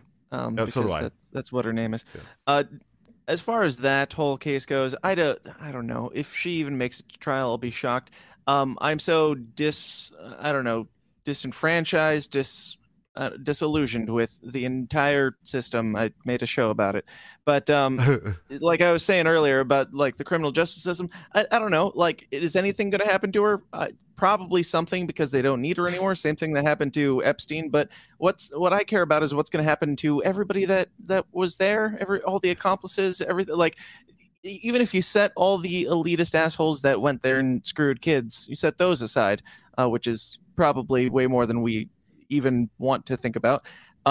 But so 2 people ran this island. 2 people ran this operation. These are the only 2 people. Epstein and Maxwell are the only 2 people that ran Pedophile Island that, had elitists going in and out all the time, flying planes and everything. They're the only 2 people outside of, some celebrity names and whatnot, obviously. But there's no other names that we haven't heard of that are like that were directly there. Like, who was cleaning the showers? Who was cleaning the Ghislaine stains off the United Nations Nations or whatever? Mostly, probably, I'd imagine. Yeah, probably. I don't know. Well, I was looking over the list of names from the civil case that came out last year, and I mean, and now from what I understand, Clint was talking today about Jay-Z being named in a lot of this stuff. Yep. And if you were a big fan of Jay-Z, you better listen to all his shit now, because you're not going to like him next year. It's fucking insane to me. I was reading over that list because I never looked at the list last year. It's bad. The civil. I mean, Disney Corporation, Sprint Corporation. I mean, all Why these. would Jay-Z be going to sing for Hillary Clinton if he wasn't being blackmailed, bro? True. Right? True. It's a fair yeah, good point. True, dude. It's pretty gangster shit right apparently there. he was doing like a gang rape with Harvey Weinstein. I was like, what the fuck? Yeah, Jay-Z. Yeah. I mean, that let me be fair. I corrected my tweet. That case was dismissed. However, all those people listed, you had Rockefeller Records and all these big labels and shit. Disney was listed. But in the actual filing, it goes so far as to detail how Jay-Z had sex with a 13-year-old, aka raped a 13-year-old. I'm not saying it's true, but based off the other 2 people that are accused in that, Weinstein and Epstein, doesn't look good for him. So keep your eyes out for that. He made like 2 full-length records with R. Kelly too, didn't he? Like, I'll say this. Look, probably. Here's the thing, though. Before we move, but he did cancel that tour. Nas has been telling you guys for a long fucking time. Fuck Jay-Z. He said we're rocking hoes. He's rocking fellas. Right? That's what he said, bro. So I mean, he's been telling you guys. Yeah. Nas been telling you guys for a long time. Then they made those songs together. Black Republicans was pretty dope. Yeah, it was so good. So look, I'll say this, right? I think with a lot of these things, it's easy to go off speculating on a whole lot of stuff. And you got to just be careful about, like, let's not draw some conclusions. And we all have to guard against drawing the conclusions that are, like, sexier in our minds. No pun intended. Not sexy. Not sexy in that way. But they the suit things our that narrative. are more like, oh my God, this is the coolest movie ever, to going like, okay, is there maybe an easier answer that could be the case here or not? But I will say this with Epstein, the dude, like, if you follow his career, he went from being like he was teaching at Dalton, which is like this real elite private school in New York City, and he had a couple complaints against him there, by the way, from young girls. And then he wasn't even qualified to teach there. Yes. And the guy who hired him, if I'm not mistaken here, was Bill Barr's father. Mm-hmm. Yes. And then he goes to Bear Stearns, and he makes partner like outrageously quickly. Right. Like just very, very quickly. And then he goes on to like have this whole, career and life that he has. And the whole thing just smells a lot like there's some deep statey shit that's going on here. Right. Now, I don't know exactly what the answer is. I'm not going to be one of these guys who claims to be connecting all of the dots or anything, but I remember there was this moment. So this was on MSNBC news. I just happened to be watching. This is MSNBC of all places, right? And they were talking about how it was when they raided his like luxury apartment in Manhattan. And they were talking about the FBI going in and what they found. And they reported this on MSNBC like it was no big deal. And they found a bunch of things in this lockbox, including pictures of girls who appeared to be underage, pictures of other politicians, and a Saudi passport with his picture and a different name in it. Oh, Jesus. And then it comes back to the guys, and they're like, huh, that's strange. And Yeah. you're just looking at it, and you're like, Anyway. all right. So this does have like, there's some type of operation going on here. The fact that there were higher-ups who stopped him, there were like deep state higher-ups who stopped him from being prosecuted the first time. The fact that there was all this pressure on ABC reporters to drop their investigation. They may have claimed that it was about like, oh, we don't want to fuck up our relationships with the royal family. But yeah, no, something was a little bit more than that going on. But I don't know. I don't want to jump to like crazy conclusions, but I do think that it's like, look, like we're not stupid here. We know that there's a lot of crazy espionage shit that goes on, and it does seem like probably this guy was involved in something, and she was probably involved in it too. I'm pretty sure Reed and Ryan Dawson said that he was like an Israeli operative of some sort. So I wish Reed was here to explain that. Well, because Lane, let's Scott weigh in on this. Yeah, I do know that when the U.S. attorney in Florida let him go previously, ding, ding, ding. He said that he was told, he didn't say by who, but that he was told by people higher up than him, let it go. He belongs to intelligence. That was Dershowitz? So the idea there would be that would mean the agency, but then importantly, I got to the lady who's going on All right, trial Dan. right now, Hey, take it easy, Dan. Thanks, buddy.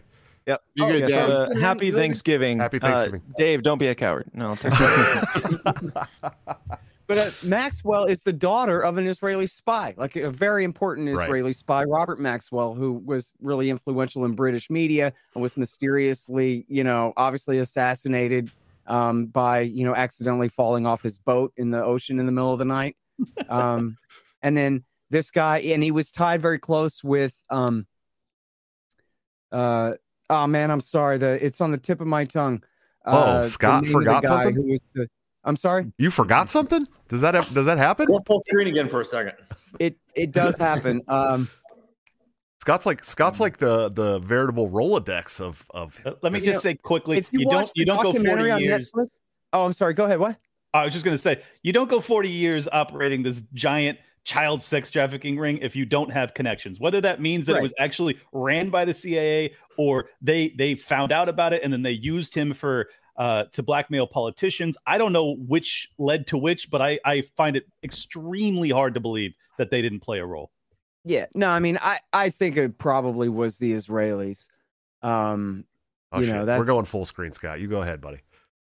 Well, look, I really should be something like an expert in this and really read up all the long form stuff. I've read some pretty good articles about it in the past, but I really should delve more into it. But I'm sorry, it's Wexler, right? Is the name of the guy from the fashion whatever. Wexler. Yeah.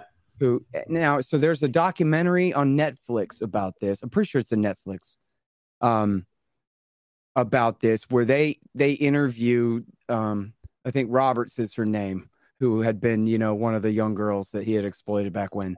Yeah, that's great. I saw that. At the end, they show she had drawn this big painting You know, what do you call it when it's a giant goddamn thing? Mural. Yeah. And it has, you know, all these little bits and pieces of all the different people involved and whatever.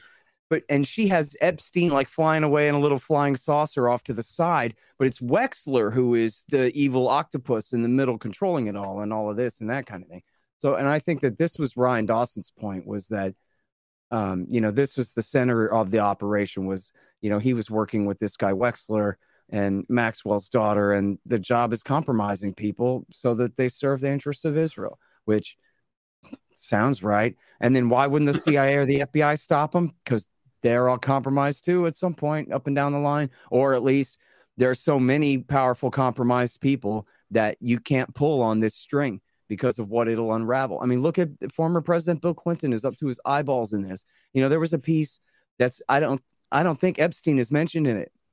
It's just a piece from, I think, The Atlantic or the New Republic or something, about Bill Clinton and his buddy Brands. I'm sorry, I forget the guy's first name.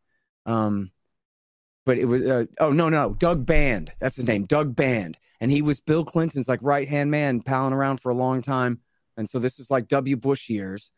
And they had, you know, their friends referred to their plane as Air Fuck One, because it was Bill and his buddy were just flying around and their plane was constantly full of hookers and blow and just having a great time and getting away with it. And everybody knew that. And then that same guy, Doug Band, he's on the list with Bill Clinton on the Lolita Express with Epstein. He also had these very close associations with Prince William, or which prince is it? Help me out. I'm sorry. Prince, what the hell in the UK there? I can't keep track of the Prince Harry. Andrew, that's right. Yes, and Prince Andrew, and very close ties with Ehud Barak, the former prime minister. So I don't know. Was he compromising Ehud Barak, or was he's just working with Ehud Barak and was compromising people? Like, I'm not sure who's exactly zooming who. But was there anybody that was on the Lolita Express more than Bill Clinton? I don't think so. I don't know. But I do know that they had to revise the numbers from a couple of times to 24 times, including trips to Thailand. I mean, oh my God, trips to fucking Thailand. What? And Bill Clinton, the former president from just a couple of presidencies ago, who's still around, whose wife was running for president. Remember when Hillary went on, this is probably the funniest joke told on the new Daily Show, was the guy, when he introduced Hillary Clinton, his first question for her was, how did you kill Jeffrey Epstein? And she's just like, oh my God. Yeah. But yeah, as Clint said, you don't get away with this for 40 years. The funniest being protected. And this is not an operation, a government operation of control people. And the funniest thing too is that, like, so it's like how much it'll be like, oh, well, like Bill Clinton flew on his jet, so then obviously we know he's guilty as sin. And then they'll be like, well, here's all these pictures of Trump hanging out with him at parties. And everyone's like, well, that doesn't mean nothing. Right. I mean, whatever. They all go to parties together. You're like, okay, well, that's, by the way, just kind of an interesting little like piece of information there. But look, for all this he stuff, just wished Ghislaine Maxwell the best. Oh, she's going on trial. Good luck to you. You're a old friend of mine. I like her. I don't mean to prejudge, but I think Melania looks like she's been trafficked. So there's a possibility somewhere. Well, look, but the thing is, right, and of course, the major thing and what we should, I think, care about in this case the most is that the way it ended with Jeffrey Epstein, right? And the fact that they would bust this guy on this huge case, and holy shit, here is this guy where you have objectively a guy who's running a sex trafficking ring. There's no question about this, has underage girls involved. There's no question a former president of the United States is implicated. A current president of the United States is implicated. A prince is implicated. All these powerful people are implicated. And we got him, and now this is going to go to trial. And then he ends up dead in his jail cell. And the way that whole, like, Epstein didn't kill himself thing just, like, fucking blew up. The beauty of that is that you just see now how many people just don't buy into this. And like, it's like there's something way bigger than whatever this case is. Like, it's way bigger than that. And I remember, I think it was Tom who wrote a thing. I can't even remember what book or maybe a speech or podcast this was in, but you know the story of when the Pope came to the USSR, and the Pope came and it drew like hundreds of thousands of people, like in this huge crowd. And it was almost like everyone there realized how many people were still Christians. Right. Like, they saw them all around them. Like, they were like, oh shit, it's not just me. It's like there's so many people here who just don't believe in this. Even if they pretend to, or we don't know that they don't, or we think it's just me. And there's something beautiful in that. There's something really beautiful in knowing that there's a whole lot of people out here who know, like, this whole thing stinks. Like, there's something really corrupt going on here. And even if they don't have it exactly right, or even if sometimes they go a little bit too wild and think they know something they don't exactly know, like, no, they get the essence of it, which is that these people who rule us are evil and they're lying to us. Right. That's our opening. Do you think there's a schism in the deep state where there's like white hat versus black hat? Like, the fact that Epstein was even arrested and charged in the first place is it's, to me, it's indicative that the deep state doesn't have shit totally airtight. I don't know. Maybe that's just naive, but it seems like there are good guys in this bad system trying to make shit happen in a legit way, and they always seem to lose when Epstein, doesn't kill himself. But the fact that he was even arrested is somewhat encouraging to me. But maybe that's just naive. Yeah, I think I agree.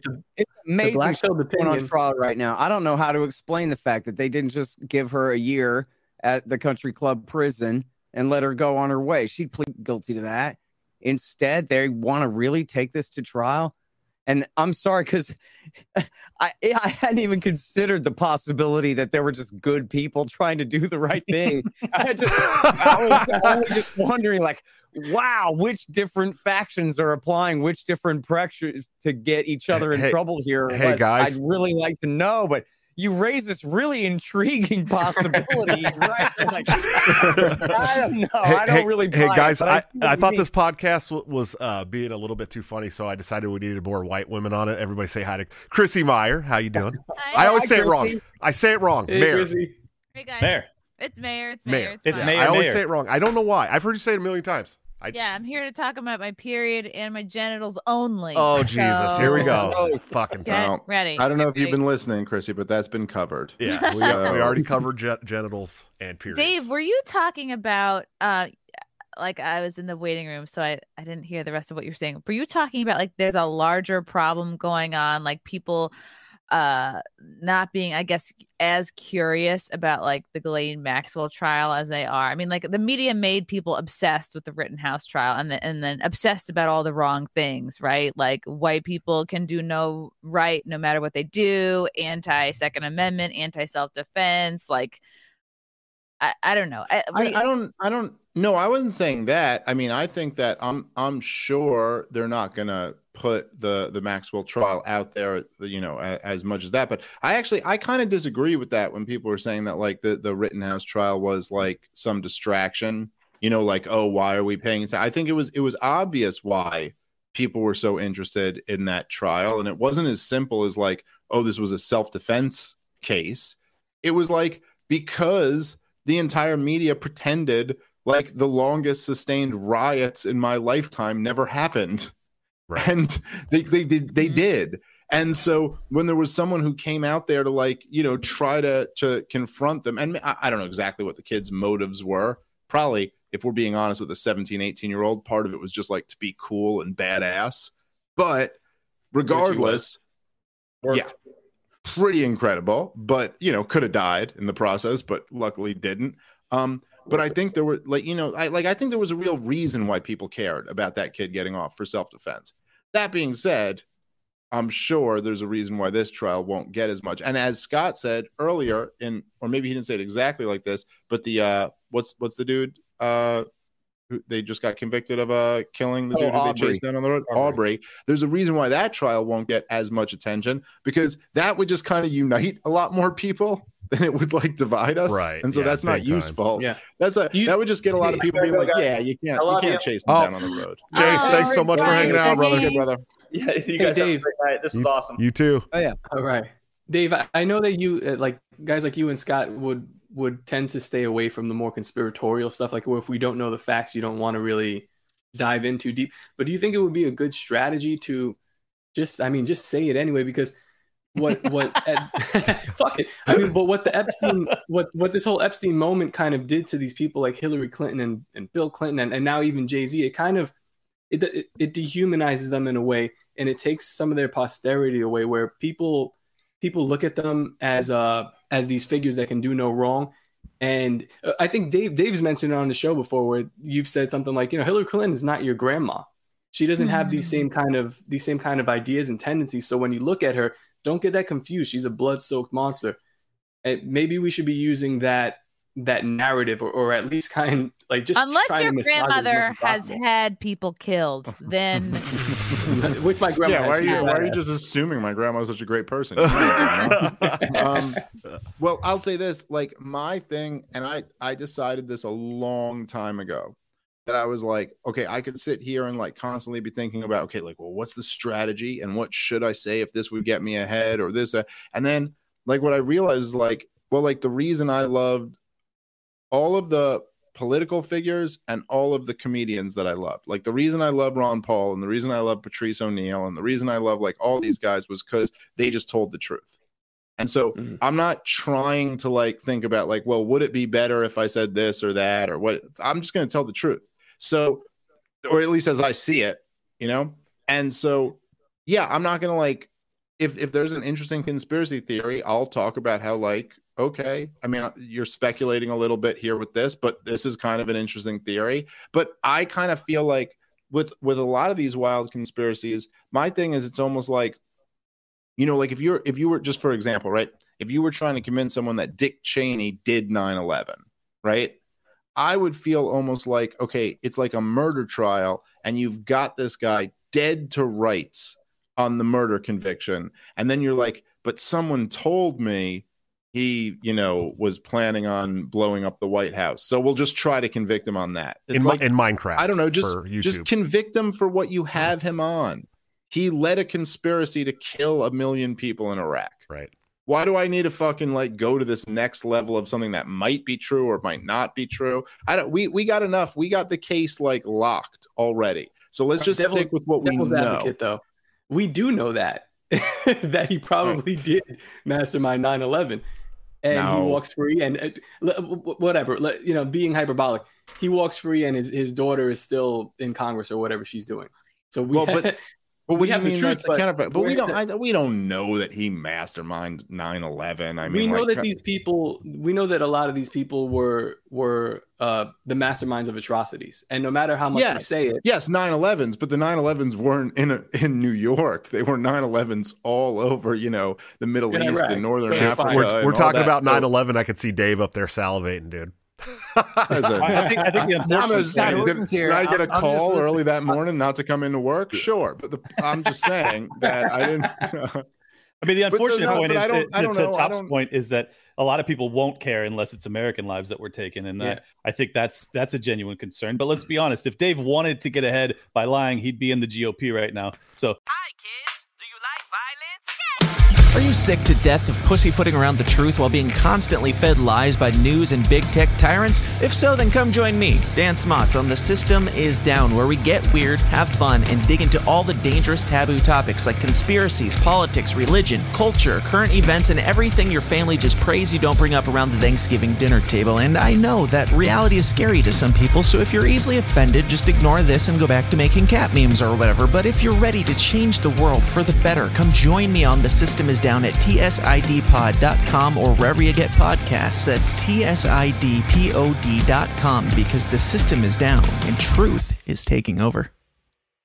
It ain't gonna happen. I think you stick to the truth and you run on our principles and you say it with passion and you stand out because you are the only political figure that's telling the truth. So for the love of God, don't change that, please. Well, and what's that? That's the fucking whole thing, right? And I said this the other day when I was on Pete's show. And I think, Scott, I think you brought this up before a bunch of times, but it's that Huxley quote, which is such a good one. And I never get it exactly right when I say it, but it's like it's like he was like saying like, no, it's not a matter of whether the ends are justified or justify the means.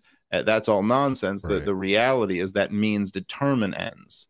And there is really something about that, right? Like, and that's the problem with people who abandon libertarianism and abandon telling the truth or abandon whatever, because it's like, well, I'm going to do X, Y, and Z to get to these these ends that I want, is that, well, once you accept that and you go, well, I'm going to lie for this reason, or I'm going to exaggerate for this reason, it's like, well, then that leads to another one and another one and another one, and ends in a weird way are all an illusion. Like, ends don't really exist. It's all means, because everything's a constant journey. And Dave is subtweeting at Tho right now, at Tho Bishop right now. No, I wasn't thinking about Tho at all. I'm just kidding. I really wasn't. I'm just saying that it's like the idea that I'm going to lie and lie and lie to ultimately get to the truth. It's like, well, there is no ultimately get to. You just end up lying a whole bunch, and then you convince yourself why it's okay to lie again and again and again. Right. And so it's like, sound like my dad. As far as all the conspiracy stuff, your dad was right, Chrissy, and he should have done a better job. You should have stuck around a little bit more. I'm a reformed New World Order kook, and I'm here to testify that the kooky stuff isn't ever really right. You know what I mean? Like, even when I was a kook, me and my I had a friend named Chris. We were both cab drivers, and he was a bit more right wing than me, but we were both into like Bircher, UN, world government stuff and stuff like that. But we always had a line like, come on, chemtrails and all this other stuff. That's all bullshit. The New World Order stuff is true, but that other kooky shit is kooky shit. But then, look, it was just like, a couple of years after that, and it should have been when Clinton used NATO and not the UN to attack Kosovo over Russia's dead body. I should have known right then. It still took me another 2 years to get it through my head, really, till Cheney was in charge. That these guys are not building a world government under the United Nations. Whatever it is that they're doing, that's not what it is. You're breaking Dave Casey's heart right now, Scott. Right. No, I moved on to the global reset, the fourth industrial revolution. That's the new shit, bro. I know, but wait, like at that time, it was right during the 9/11 shit. And right at the time that all the truthers were saying, oh, there are bombs in the towers and a missile hit the Pentagon, and they faked all the phone calls home to mom and all of the conspiracy quackery around 9/11. It was at the exact same time that the neocons were saying, oh, it was Saddam Hussein because his guy met Mohammed Atta in Prague and handed him a flask of anthrax and all this shit. And it was the exact same thing in parallel. You had the neoconservatives' conspiracy theory about 9/11, and you had the patriot kooks conspiracy theory about 9/11, and they were all completely fucking, missing the real question. If there was a real conspiracy, of course, it was Cheney having an understanding with Saudi intelligence that we want to help this happen, and we want to, leave doors open and allow it to happen. That's enough for me. All that got obscured by all the hyperbole. People are going, bombs in the towers, bombs in the towers. Did I get your attention? Well, but you got the attention of a bunch of fools who would believe that. But you and more than that, who know better than that, but might want to know, what did Prince Bandar know? If we have to interrogate anyone, let's interrogate Prince Bandar. Right. Now we're finally getting right? Scott Horton comes out in favor of torture. Unbelievable. It's the bill of attainder. It's a single case issue. But look. So here's the thing, right? It's like, so Scott, right? Like you even said, it's like, well, maybe we'll get the attention of a lot more people if we have this like crazy wild story that like people will jump onto, right? And there's something to be said for that, but there's also something to be said for all of the people who will see through that and reject your entire thing, right? And then if you ever get okay, so Alex Jones might get a whole bunch of people being like, yeah, I think this whole government's like a big conspiracy, but then if you ever point out a real conspiracy, there'll be a whole bunch of people who are like, okay, Alex Jones. Right. Like, because of all the dumb shit he's said, which I know. Frog guy. Yeah, but like, and that one like was true. The boy who not cried wolf, but cried gay frogs. I fucked it up. Sorry. But I also I gotta say, the frogs were really turning gay though. You guys know that, right? Yeah, well, not exactly. Bisexual, but big deal. Bisexual, whatever. Frogs gotta live, right? Who hasn't gone to college? I wouldn't call Clint gay. I would call him bisexual. Clint Russell just went. Clint just went home with Reed like the other night, dude. You know what I mean? But it's even like it's like a lot of people now, like even in our circles, they'll be like, oh, Alex Jones was right, or he was right about everything, or all this, and it's like, no, he fucking wasn't, dude. Like, I don't know. I used to listen to his show. He was wrong about so much, dude. Like so much just nonsense that he threw out there and turned out to have not even like a shred of truth to it. Nothing. Right. And then he was right about some of the really major things too. But I guess if you're throwing shit at the wall, you're going to be right about some shit and wrong about other things. But so the thing is, like, to me, I look at it and you're like, yeah, like Dave, you said, well, okay, even if that was the case, that he kind of like knew something, that the Saudis were involved and let it happen in the worst case, well, that's enough, right? But I agree. But at the same time, I don't even need that. I don't even need to say if that was it. I remember I was a New Yorker on 9/11, standing on Flatbush Avenue, a mile and a half away from the World Trade Center, watching people covered from head to toe in soot who had just walked over the fucking Brooklyn Bridge. And you were a young guy. Like you were young like me. I was 18. Yep. And I remember this moment. I remember like all of it. And the idea that the United States of America, our federal government, armed and fucking financed Al-Qaeda after that, right? Like, right. So what else? Yeah. What else do I need? Right. And that's a fact. That's an ironclad fact that cannot be disputed. We're acting as their air force right now in the Arabian Peninsula, and we were acting as a lot more than just their air force in Syria for years, at least between 2012 and 2017. And so, what more do I need? Why do I need to go to this next level of something that might or might not be true when I have the ironclad case right in front of me? That it's like, you guys, knowing who Al-Qaeda was, like, still supported them in just to pick two examples, Yemen and Syria, but also add in there Libya and like a few, but just, you know what I mean? Saying, so like, why do I need to pick these other things when someone could look? I remember, and I'll just say this one. I remember being a little older than the 9/11 story. I remember watching Loose Change in maybe after I was out of college. I don't know. When did Loose Change come out? But I remember watching it when it first came out. 2003, 2004, something like that. Yeah, right. Yeah. And being an idiot kid and watching it and going, whoa, dude, they just proved the case. They proved it. I mean, look, you see when the towers are coming down, there's these little poofs of smoke out at the bottom. So obviously it was a controlled demolition. And then watching some physicist on some video being like, well, I mean, if a building is collapsing, it's going to drive air out of the bottom. And that's why you see poofs of smoke. And then being like, I feel like an idiot, and like, you just need a few moments like that before you're like, all right, let me just settle down before I jump on what the coolest story is and decide I think that's right. Let me go with what the actual evidence and facts point toward. And it's really, already so great every day, right? You see people jump on a story every day and then actually it's really not quite that. And I should stipulate, by the way, that my wife is one of the Jews who didn't go to work that day and had an office in the North Tower. No shit. Did she go? Oh. Yeah, no, she was sick, staying with her parents in Florida, watching it on TV. Oh, thank God, the couple across the hall from her. She was sick with enthususom. Was she on a rooftop? She was watching it masturbate. Did she have a good dance afterwards? Holding a lighter up with the thing in the background. Oh my God! No, but yeah, no. She I think her office was like on the 80-something floor of the North Tower, or something like that. That's wild, dude. If she'd been there. Fucking wild shit. No, it's it. But I'm just saying. So it's like, so look, there's some value, right, in like being like, oh, you could tell this story that like it'll draw a lot of people in. But then, like, to me, I just feel like this is my like low time preference, is that I think there's more value in never being able to be like proven like you were completely full of shit and lying about that story. Right. That's just, and maybe it's just my own like personality or whatever, my own insecurities. It's like, I just never want to be that guy. Autism. It's called autism. Hey, there is one. There is one. I don't know. It's not exactly autism. It's more narcissism or something like that, where it's like, I just don't want to ever. Yeah, it's like, I don't ever want to be the guy who like went all in on something so wrong and then just gets embarrassed. Dave, have you seen the Flat Earth documentary on Netflix? Have you ever watched it?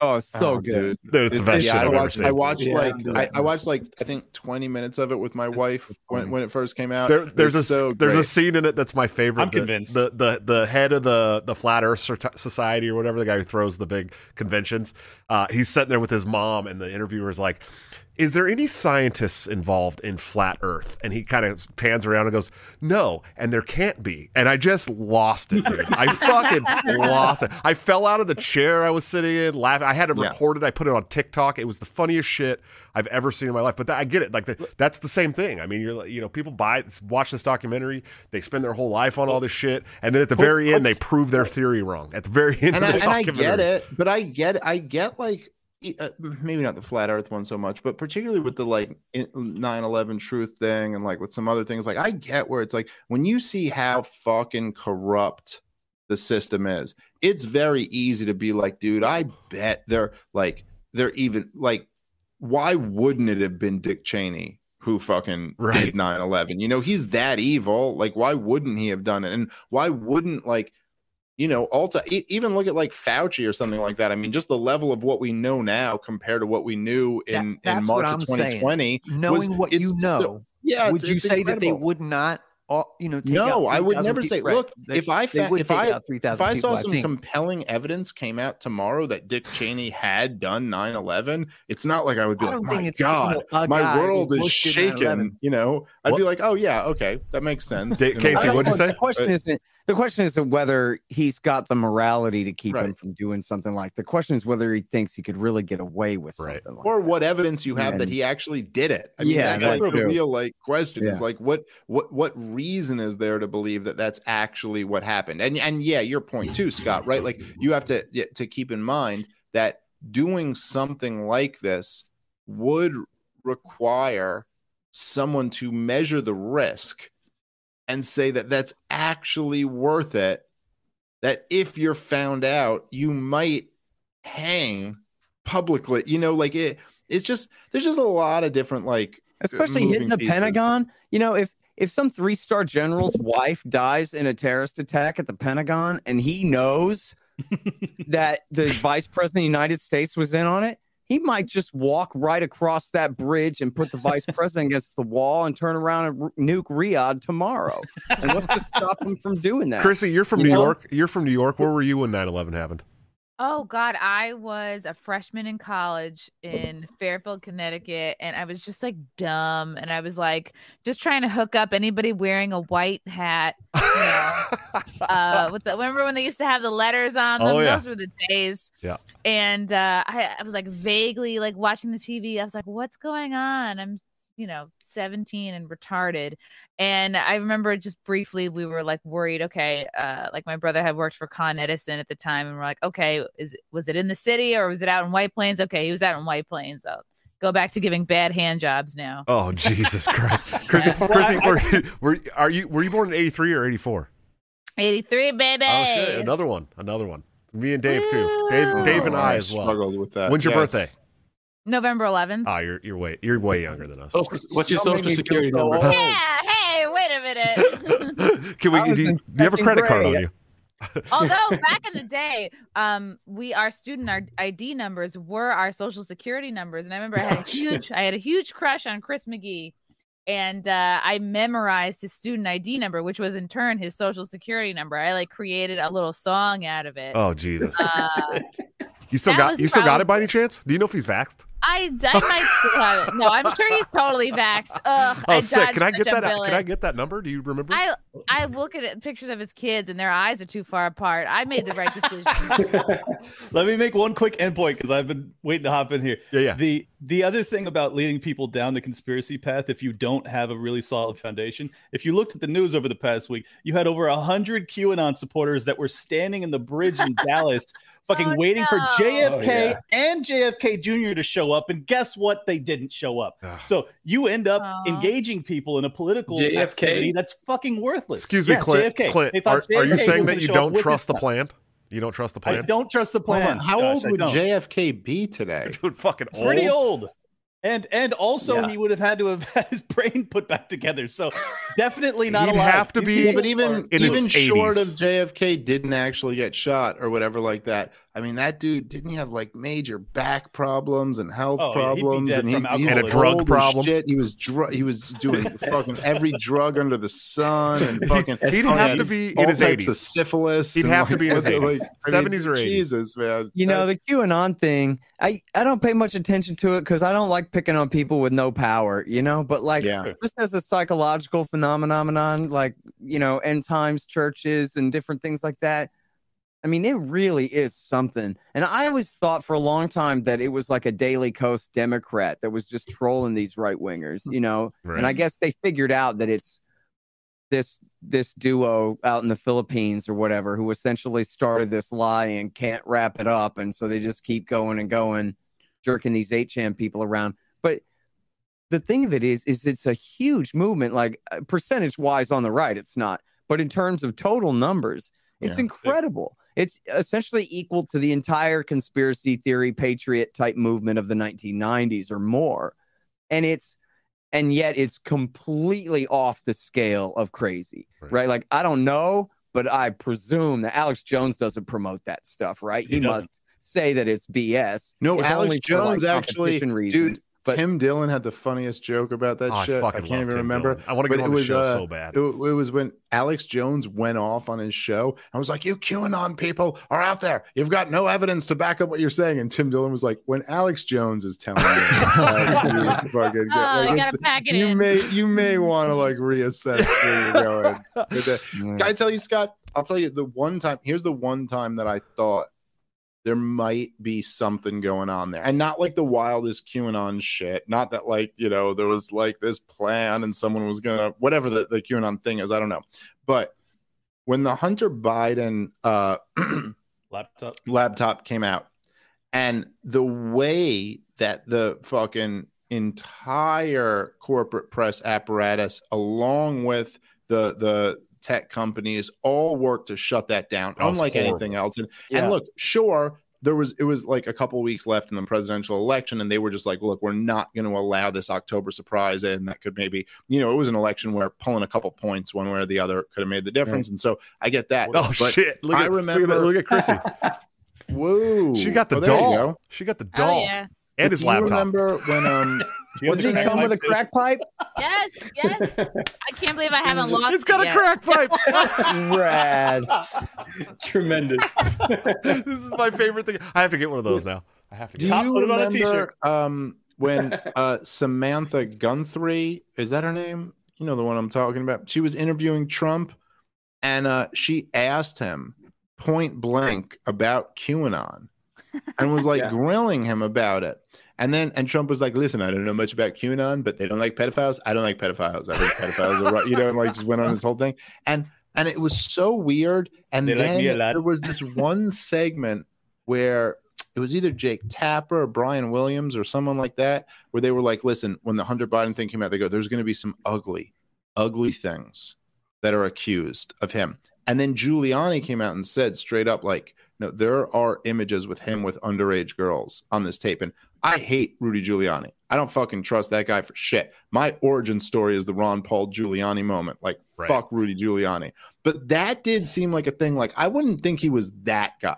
I wouldn't think he would claim there were videos of underage girls when there weren't. Like, that just, and that whole story, the way they just squashed all of it, and it all just kind of, but anyway, for that week when that was going on, I go, you know, I kind of think they might be about to find out that Joe Biden's kid is like fucking underage chicks, and there's something going on here. Right. Now, nothing ever really materialized with that I could hang my hat on, but that was the one like week or two where I really kind of, not like the crazy QAnon stuff, but I really kind of believed, I was like, oh, maybe there's like something big is going to come out about this. But hey, we talked about Epstein earlier. I mean, there certainly are networks of powerful people who commit terrible crimes. Well, look at what happened to Project Veritas 2 weeks ago. They got raided by the FBI because of the diary of Biden's daughter, in which she allegedly said that she had inappropriate showers with Joe Biden, the president of the United States, and the FBI raids them. The only time I think that these conspiracies are real is when the media responds how they did when it comes to the laptop, when it comes to the diary. Then I go,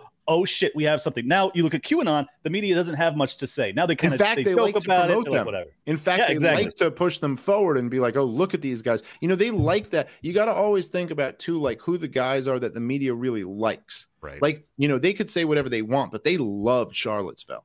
They loved those guys. They loved Richard Spencer. They loved all of them. They love putting him on every show they want to fucking put him on because they love to be like, yeah, see, that's what the choice is. Spencer, it's either Hillary Clinton Spencer's or Spencer's a fucking psyop, anyways. Though, let's be honest. Well, I don't know, man, but it's he's a Fed plant. He's a plant of some sort. He's at least compromised. He's at least homosexual. Definitely that one. That there's a stronger argument for. Look, I don't know about any of that shit. I just think that like there's almost like this game that they play where they're like, well, look, you're either a woke progressive, or you're a Nazi.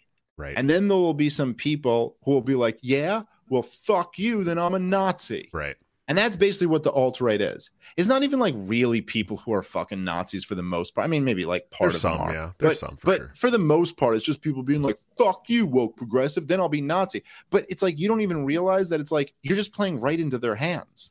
You just completely solidified their worldview that you have to either be a woke like progressive or a Nazi. So then they elevate those people to be like, see, doesn't this prove our point? And that's why Joe Biden, his first presidential campaign ad was about Charlottesville. This was in the middle of 2020 when there's lockdowns, there's a pandemic, there's like all these fucking problems going on. And he goes, you know, the real problem is, remember 3 years ago when 200 white nationalists marched in a thing? And like, you're like, well, the only reason they love to elevate that is because it like reinforces their whole worldview that if not for us, then Nazi. You know what's crazy, Dave? You know what's crazy though, because you and I get called Nazi all the time. Clint gets called Nazi. Mm-hmm. I know Hey, Dave. me too. I'm sure Chris. We haven't even gone public yet. Top Lobster's definitely 100% a Puerto Rican I'm half Nazi. German. But let's examine real Nazis in this country. There's Matthew Heimbach, who's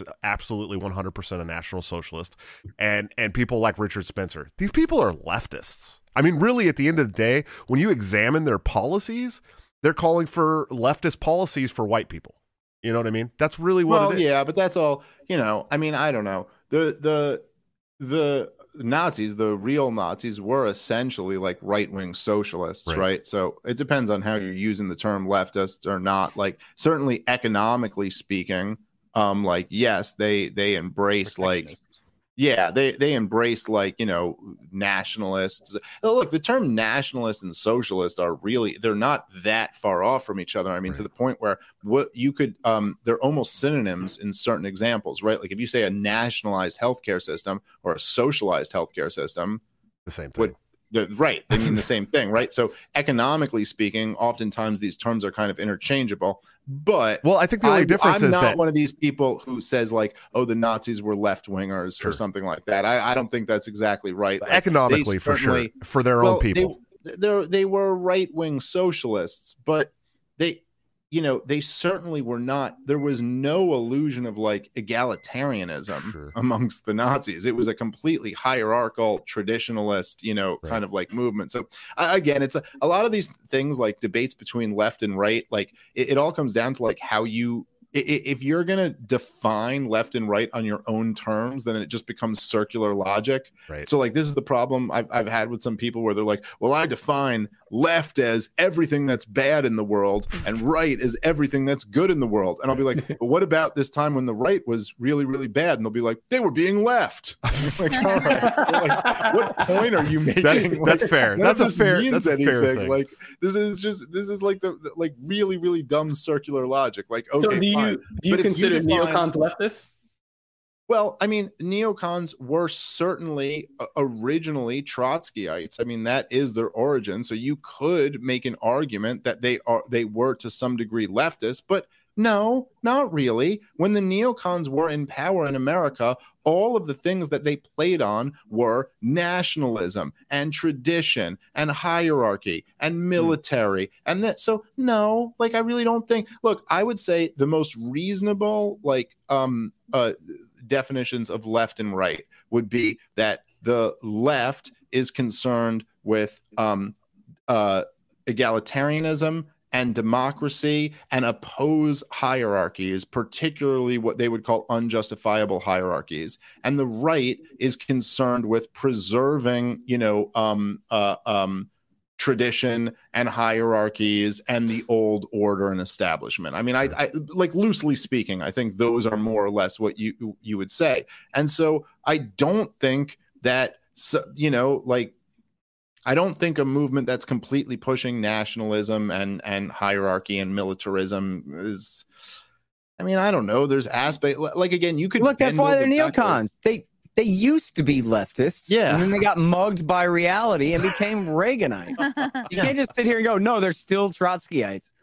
The point is they moved right. Now they still want world revolution, and that ain't very conservative, but that doesn't make it left wing. Sure. It's still right wing, but it's right wing radicalism rather than conservatism. Whatever they are, they're the worst thing on the planet. Guys, All I know is you send a couple people some videos over the lockdowns, and then you end up with these socks for Christmas. Oh, So, Jesus. That's the real cost. I want some QAnon Send socks. those though. my way, I'll please. rock some Christie's, QAnon socks. OnlyFans to I see had to be sure. One time I wore them and I was flying that day, and like my pant leg was up, and I crossed my legs, and I was like, "Oh shit!" Chrissy doesn't have an Everybody's OnlyFans, giving but you she the thumbs up. she does have an entire Twitter dedicated to her boobs, though. Oh God, I don't want to talk about That's that. a true thing. They follow me, by the way. I think that's really weird. Like it's And funny it's because actually a really good account. a lot of us have like Yeah. sock accounts of us. There's the like 5,994th Josh's Child account. Top Lobster's got Bottom Lobster. Dave Smith's got Fat Dave. Clint Russell's got some Actually, weird. What? I love Fat Dave Smith. Fat Dave Smith. Yeah, they had to ban him. Because Yeah, his Fat Dave account was Smith's way gone. better than regular Dave Smith. There's Evil Scott Horton. Hey, man.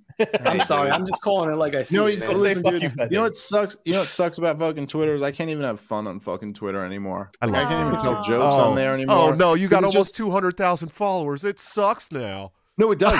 Let me tell you, it does. Twitter was the most fun Yeah. at about 50,000 followers. That's when it's like the most fun. You're like, oh, I have some followers and I could get people interested in it, and I still don't give a fuck, and I'll stay. And then the more followers you get, the more you're like, oh, all right, is it really worth it? Like, oh, I got some sick joke I want to tell, but then, dude, I want to start over from 100,000 back to zero. Yeah, I and just have to started over fucking after build I back up. lost 20,000 It sucks. followers. And Dave. you're like, what am I Sucks. even? So now I'm just making these calculations, whereas like really, I just want to be like the Tower Power guys and just fucking say fucked up shit all the time. But That's I why can't he do follows that us. anymore. Just keep Yeah, it, dude. I really can't. Keep it to Legion Shout of out Skanks, to buddy. Drew Hancock. Dave Smith is suffering from success right now. Can't say- I feel your Listen. pain, brother. I'm about to hit 25,000, and I tweeted out that shit about Jay-Z this morning, and I wake up to it goes viral. I wake up to so many people going, "This case was dismissed. Why are you spreading disinformation?" And I was like, "I'm just a small Twitter account. Why are you shit. giving me shit? I don't owe you anything." Bro, and I was like, "Oh shit, bro, I I have just lost- 25,000 Small town girl. followers." I just clearly lost lying. 20,000 Listen, man, followers. there's dude. That shit hurts. I've been in the fucking like for what I do, I've been in the sweet spot for the last few years where I'm like, I'm not not big enough that I would make like a scalp that someone would be proud to have. Mm.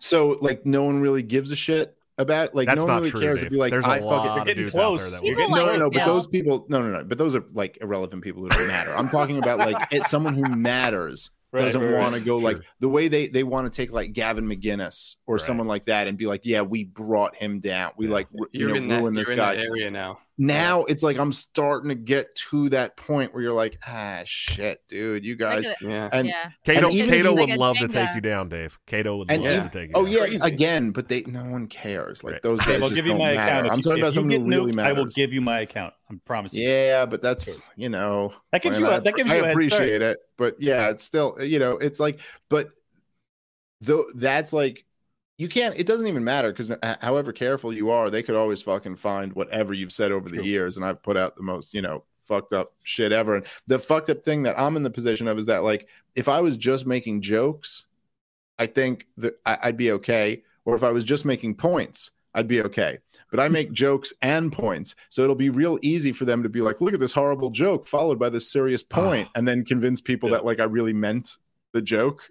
You know what I mean? Like, and so that's which people have tried already. But luckily for me, my enemies are very unpowerful so far, and also evidently not good at research, because they still have not found the worst of what I've done. I think a year. Was I not? Hey, I don't think I shocked. was. I don't think I was doing big screen enough for Scott, so he took off. But he's back now. There you go, Scott. Sorry about that, man. I Hey, brought my mouse. hey, let's. Wire. Can we? I gotta bail in like 5 minutes. Okay, before you go, unfortunately, we got a lot of super chats during the show. I'd like to address some of them because I usually address all my super chats. Fat Dave said, if Fakertarians ate more soy, thanks, buddy. Forrest Mommy said, happy Thanksgiving, everyone. Craig said, thankful for all. Let's see. I'm trying to get to them all. They don't show them all in the chat anymore. Ben Heckman said this lineup's more stacked than Rittenhouse's body count. Happy Thanksgiving. Also, it's Heckman, not Hackman. There was some that I really wanted to get to, and I just want to. Let's see. Oh, Archie Flowers said you're too cowardly to debate him again. Oh shit. That's not really Archie Flowers. It's the sock, dude. Fat I'm Dave. not going to debate Archie Flower again. By the way, one of you other guys. Fat Dave said Thin Dave is take on. him on for me. Be my proxy. Go ahead. Fat Dave said Thin Dave is on top lots of the time. Let's see. Okay, here's a good one. Matthew Lucas super chatted $10. Thanks, man. He said, if you had to eat Thanksgiving dinner at John Bolton's house or Dick Cheney's house, which one would you pick? Oh, I want Bolton. Cheney's almost dead. Yeah. But does he have better food? Ooh, he might. You know, I met Dick Cheney once, and he Illuminati meeting. Yeah, and they were like, "Listen, they were no, like, dude, you're one of us." It was a Jewish get together, bro. Just calm down. Dude, the first fucking. You guys hear the rain? Look, Do I need to close the window? If you want more than 50,000 followers on Twitter, this is what you have to do. No, this was years ago. I had no followers on fucking Twitter, but it was like one of my first, like maybe one of my first 3 Fox News gigs ever. And this is O'Reilly was on back then, and he was like there doing Bill O'Reilly's show, and I think we were doing Red Eye, and we used to tape like at 8. And it would, our show didn't air till like 2 a.m. or whatever. But we were there and we were in the makeup room together, and it was me, Liz Cheney, and Dick Cheney. Oh, Jesus. And it was the most, and I'll tell you, dude, this motherfucker had an energy like exactly what you would expect Dick Cheney's energy to be. Like you just like, I walked in the room and I was like, why am I so cold? And you looked over and you were like, oh, Jesus. You could feel the soul of 1,000 dead Iraqis. You're evil. It was like I was there, and I was like, oh shit, that's Dick Cheney. And then I made a few jokes like while I was sitting there, and like the makeup girls were laughing, and Liz Cheney was laughing a couple times because I was just like making jokes, and then I would just look over at Dick Cheney's face, and it was like, like it was just like I could be torturing people right now, and instead I have a jackass comedian like over here. He's I know I somebody just don't who want to met, be in a room with him again. I know ever. someone who met Bill Gates and felt this similar thing, like very cold. Yeah, he's got my friend got away with attacking W. Bush. I wish I could say it was me, but it was my friend Cornbread. Did Cornbread throw the shoe? No, I interviewed that guy. Yeah, Scott, you had him on the show. Yeah, it was awesome. I forgot his name. It's hard to fucking pronounce and memorize. But no, so my friend Cornbread. Forgive Scott. He's not good at remembering Muslims' names. What? Sometimes, Scott, if you can get the kid that Clint just had on, what's his name? Lord Miles. Oh, Lord Miles. That was in Afghanistan. Yeah. Tremendous interview. He's the British kid that went to Afghanistan. I'm going to tell the Cornbread story. Oh, yeah. Cornbread. Yeah, tell the Cornbread story. So my friend Cornbread shines shoes. And usually he's at the Austin Club, but he had a gig at the Capitol building for a while. And this was when Bush was still the governor, but he's running for president. But he's got Texas Rangers for security, essentially. And they're at the Capitol building in Austin. And there's, I guess, nobody else around in the hallway or whatever. And they just like walk up on him. And so W. Bush puts his hand out to shake his hand. And Cornbread goes, bam, and slaps his hand like as hard as he can. You know, when your like older cousin slaps your hand as hard as he can, and if you're a skateboarder, that slap on concrete, so what's W. Bush gonna do, right? All he can do is kind of like rub his hand on his leg and play it off like it didn't hurt, because he can't like cry and say like arrest this man or whatever, because it was just a hand slap. So it's the closest thing you could get to assaulting a governor and get away with it. Especially well, this is like his own 9/11. This is so funny because I have a story similar to that. If you guys can believe it, I used to work at a skilled nursing facility in Southeast Portland. I was the maintenance director, and I used to walk next door to this cafe and every morning and get a bagel and coffee every day, right? And one day I was there, and they like shut down the whole road, and all of a sudden a presidential motorcade came in, and Obama walks into this place, right? And he's coming in there to talk to veterans, like because there was all these old veterans that used to hang out there. And I was like already not a Obama fan, obviously, and I got up to walk out because I was like, I don't want to be in here. There was like Secret Service agents and shit, and he put his hand out like while I was walking by to shake my hand, and I just walked past. No, I just walked right past them and walked out of the cafe, and I went back to work. It was like 9:00 in the morning or something, 8:30 in the morning, and I walked right past our president. His hand was out to shake mine, and I totally ghosted him. It was pretty fucking funny. He still thinks about that. Yeah. You got him. I didn't slap his hand. But I did walk right past his handshake. So. It was kind of funny. I think if you slap the hand of the current president, you get bullets put in you. So I tell my kids the story, and they're like, you really did that? You really walked by the handshake of a president? Yeah. If you slapped Joe Biden's hand, they would convict you and be like, you credibly tried to kill him. You probably couldn't take that. Can you slap the hand of a hologram though? Oh wow, yeah, that's actually true. That's not a conspiracy theory, guys. That's fact. You slap his hand. He's like, Corn Pop, why'd you do that? Could someone give me some ice cream? You know what I mean? Like that guy's so. It'd be like it's literally like come on, man. It's like geriatric abuse, dude. Really, if you slap his hand. To be honest with you, at this point, I feel bad for the guy. I think he's just being paraded around in front of us. Like it's really elder abuse. Really, it is. No sympathy. No sympathy. I've been calling it for months and months and months. The guy's sundowning, dude. They're giving him ice cream because he's fucking sundowning. Like that's dude, they schlep him back to Sounds Delaware like all the time. Shuts this little state down. Dude. I just don't get it. Amazing. The guy's got Alzheimer's. Yeah. It's very clear to anybody who's ever worked around like a memory care unit that our president has Alzheimer's. It's very clear.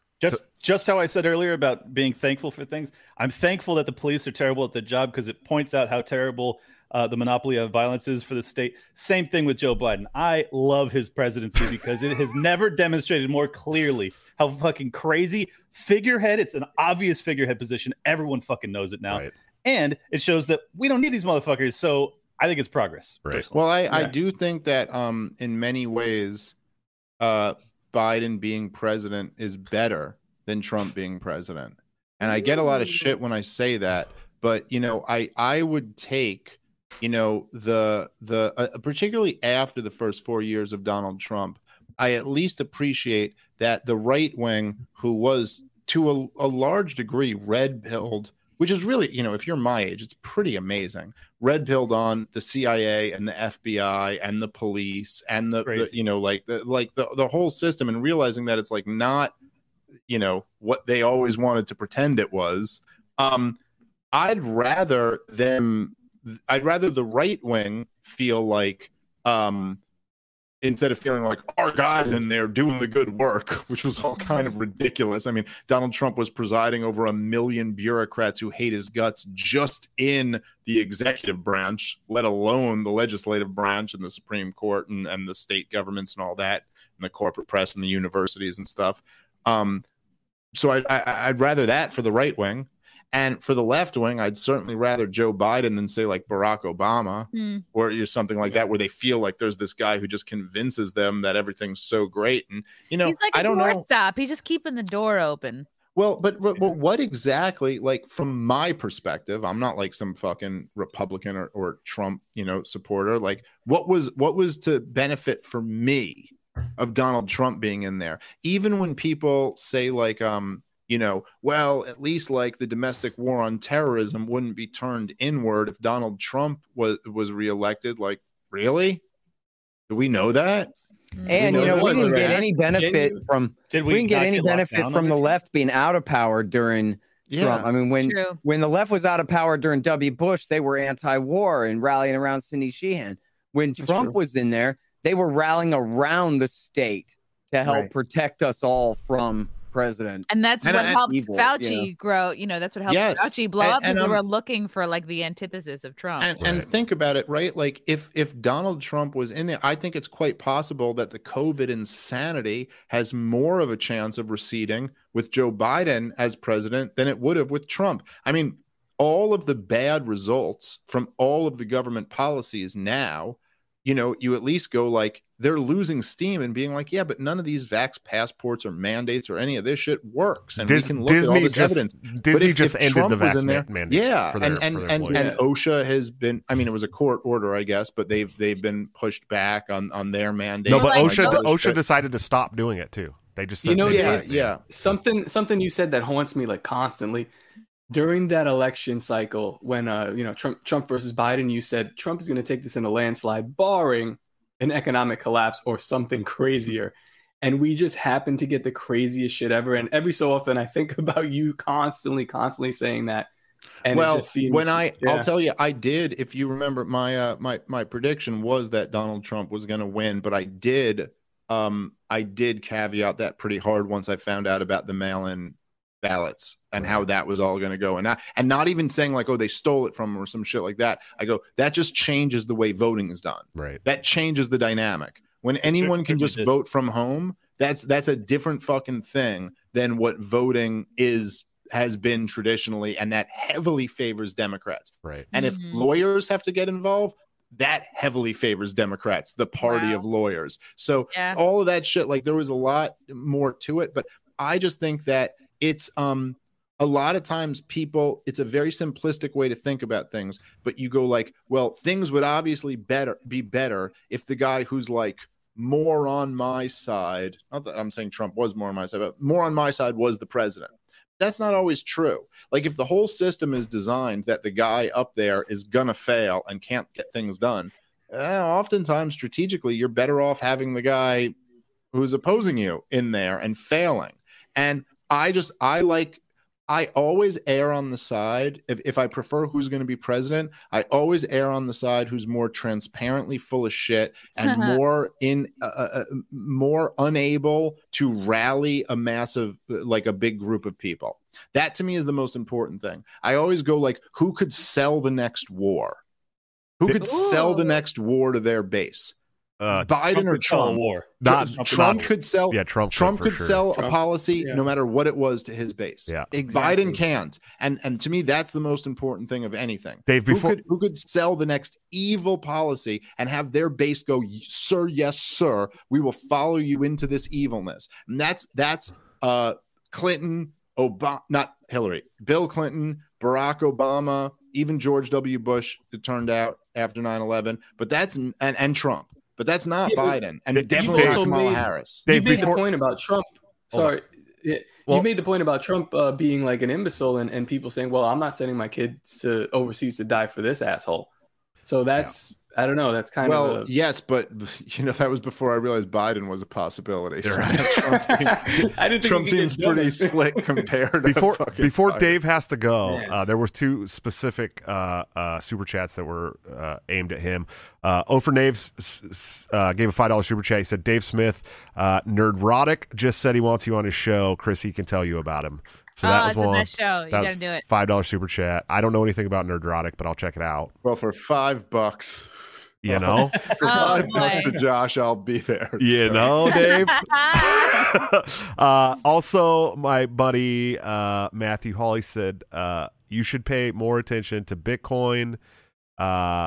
Jesus Christ. To Bitcoin and Bitcoiners. Check out Sphinx Chat. Adam Curry loves it. Seriously, plenty of great people like Matt Odell and Marty Bent and Safety and Mises Institute. I'm a big fan of Bitcoin. I appreciate that. And I'll tell you, no one has ever told me to pay more attention to Bitcoin. So dude, it's constant. It's a constant thing. No, I do. But look, man, I am kind of convinced that I think Bitcoin has like enormous potential. And I certainly think more than any of the other cryptocurrencies, it has like enormous potential to actually be currency, like real money someday.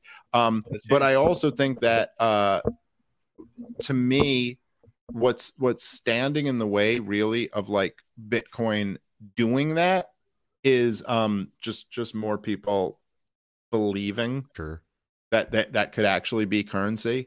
and not just, as an investment or something like that, but the idea that more people are really convinced of like, let's start trading in Bitcoin. And I think the thing that convinces more people of that is to understand how important it is to like undermine government currency. Right. And why they actually want to do that. Yeah, short of a situation where you're under like truly draconian government measures where it's like, well, this is the only way I can get aid into you or something like that, which are the examples really now of where Bitcoin is acting like money. So I just don't think my only disagreement with the Bitcoin maximalists is like, I think the role of like waking people up to the evils of the Federal Reserve and the military industrial complex and all that. I think the shit goes hand in hand. I don't think it's like, oh, you shouldn't be talking about that. You should just be talking about Bitcoin. I think it's like, no, I think it's real important to talk about that too. And then, I'm learning more and more about Bitcoin. I actually own some now. Oh shit. And yeah, I mean, not that much because it's expensive as shit. Yeah. But I own almost one. Dude, you're doing great. You're doing better than most people, buddy. But I've put a decent amount of money into it, but I mean, I relatively speaking, I guess. But I just think it's kind of like, I'm with them and I'll do more episodes. I like Guy a lot. I think he fucking really sold me on it. And so, anyway. But yeah, I'm pro Bitcoin. I like you guys, so stop hating. Well, here's the thing. I'll tell you because these same guys. Hold on, before you go, these same guys hit me up all the time. Why don't you have more Bitcoin maximalists on? Why don't you? I'll tell you why. Do you want to know why? Because I've reached out to every like bigger platformed Bitcoin maximalist that I can, and they have all fucking big timed me. That's why. So if you could get them in touch with me, let me know. I had guys on last week. Real quick. You can buy you will be able to buy Top Lobster merch with Bitcoin and different other kinds of cryptos. Another thing, I know we were talking shit about the QAnon people because they're real retarded, but they are actually pretty based on some sound money. They're talking about gold. From what I've heard, they're talking about Bitcoin. They understand the Federal Reserve, so there's something there. I view QAnon. Listen, hey guys, I gotta fucking run. I love all you guys. All right, all right, Dave. Thanks, buddy. Love you, brother. Thank you. Happy Thanksgiving, everybody. Happy Thanksgiving. Have a good one. Have your family. I just wanted to say real quick, I view QAnon the same way I do in like a hierarchy of red pill. Same thing with loose change. I don't see that as a negative. Like I was originally convinced by loose change, and I was way too red pill to the point that I was living in fucking La La Land. And then I came back to the Ron Paul movement, and I started to evaluate things with more of a critical mind, and I think I still do that to this day. So I hope that the QAnon movement a decade from now are in my shoes, and we can really start to keep this thing moving. Yeah, you never know what's going to get people. I was talking with Keith Knight the other day. He goes, look, I used to be an Obama bot. Here's a picture of me with my family celebrating Obama's victory in 2008. And now there you go. There's not a better libertarian in the world than this guy right now. So come on. Chrissy, were you an Obama supporter? Ugh, yes, I voted for him the first time, and then the second time I didn't vote at all because I didn't want to miss yoga. New York woman. I figured it was part of it. I was like, he's fine. He's got it. Yeah. He's very eloquent. He's a very good speaker. He is what my grandmother would call black but nice. Yeah. Fucking That's basically what Biden said about it. Chrissy, go on Tower Power Hour. Yeah, that's how we describe Clint. Black but nice. Oh my god, Jesus. Scott, you were never an Obama guy. No, no, I wasn't. I hate Democrats. No, I was reminiscing the other day with Sheldon Richman about the first time I met Sheldon was at the Future Freedom Foundation conference in 2008, and was it like the early summer of 2008, and I went up to the after party thing in the hotel room upstairs, and I walk up and there's Glenn Greenwald arguing with Justin Raimondo. Oh Jesus! Wow. And this was the I guess 3-week period where Justin was in love with Obama.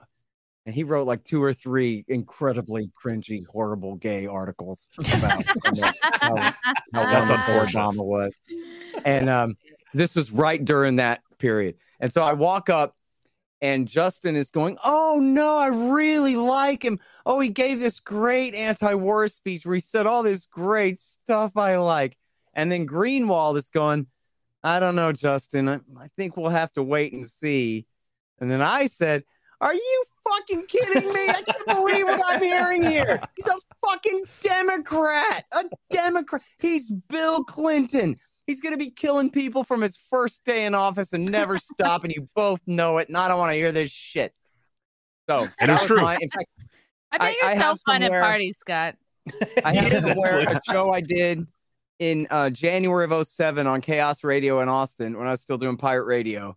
And it's from January 2007, and it's the first time I ever talked about Obama on the radio. And I'm telling my co-host, Shauna Lynch, that so I was watching TV, and CNN, they introduced this new guy to me. Like, he's a rock star. I'm supposed to love him. His name's Barack Obama, and he's the biggest deal in the whole world since New Coke or whatever it is.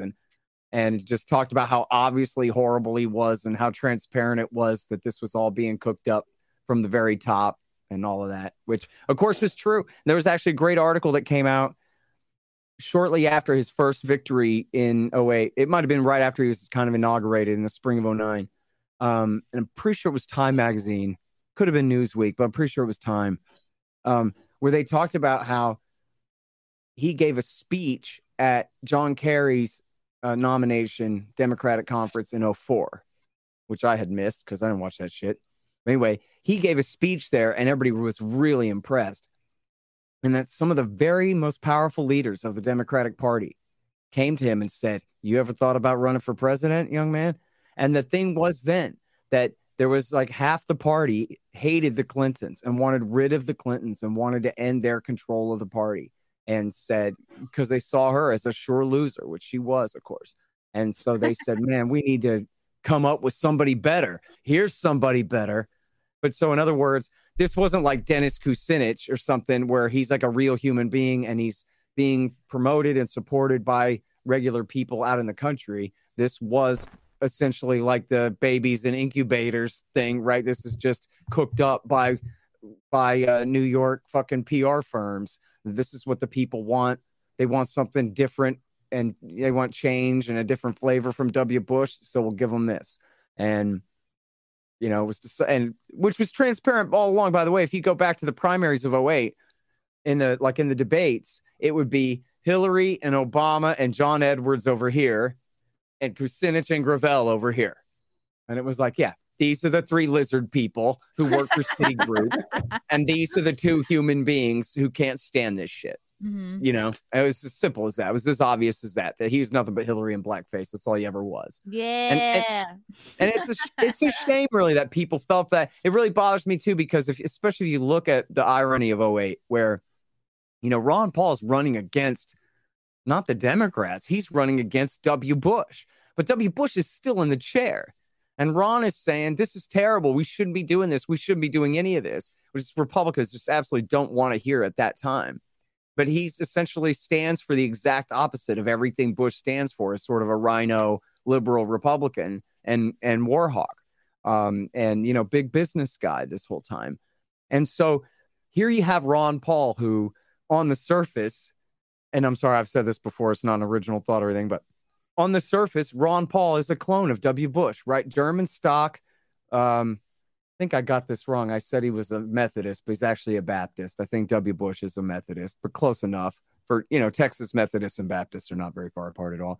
They're both married to their first wife with no scandals along those lines at all. Both, you know, family guys and white Republican conservatives from Texas. I'm picturing a lot of missionary sex. Yeah. Yeah. Probably, I'm sure, for like, or maybe just a little bit, you know, where what I mean? The woman never comes, and that's just right. Fine. Yeah, exactly. Like Laura Bush is a great leg, it's okay. You know. I'm tired anyway. Women aren't supposed to come. I mean, yeah, seriously. But then but Ron on the substance is 100% opposite of Bush. He wants to get rid of the Patriot Act and close Guantanamo and prosecute torturers and abolish the Federal Reserve and end the drug war and fire all the federal cops and all of the laundry list of wonderfulness, but seeming as a human being, seeming to be essentially like a clone of W.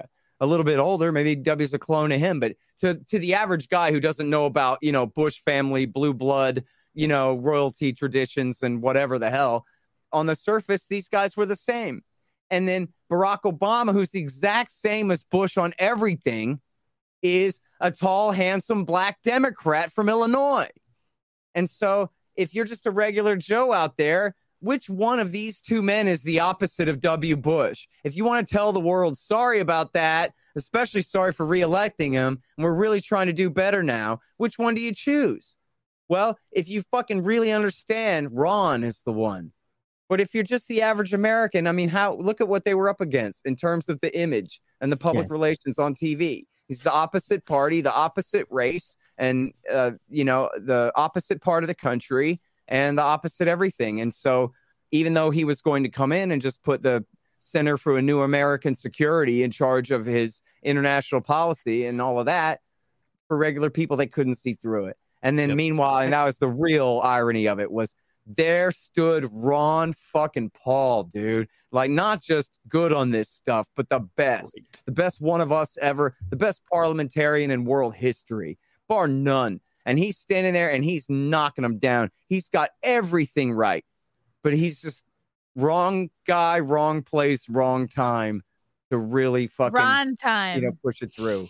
It's that's wrong time. That's why I'm sympathetic to like a lot of the post-libertarian guys, because they do flirt with this Machiavellianism that you're. I mean, if they had a little bit of deception going into this, where we could kind of disguise Ron Paul as something other than, maybe this works out differently. Because obviously Obama is disguised as something other than.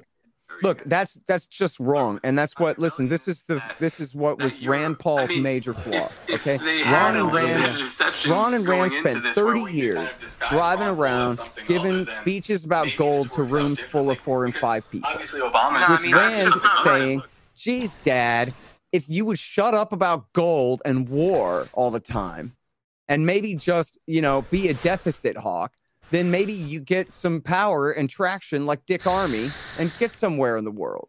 And Ron always said, nope, because gold and peace is what I'm all about, son. That's the whole point. I'm going to stick with it. And yes, of course, it was true that Rand was right, that what was marginalizing Ron and keeping him from having power and influence was he was too damn good on these marginal issues, gold and peace. You're not going to win over the Republican Party talking like that. And Rand Paul was right about that for 30 years until one day. And then one day, Ron Paul got a chance to fist fight Rudy Giuliani in front of everybody and beat his goddamn ass down. And, Dave, our fucking next champion, that was the moment for him, was the Rudy Giuliani, Ron Paul moment. And what happened was, and again, think about the context. It wasn't just, they had a fight. What were they fighting about? Ron Paul was essentially blaming the September 11th attack on Bill Clinton's foreign policy.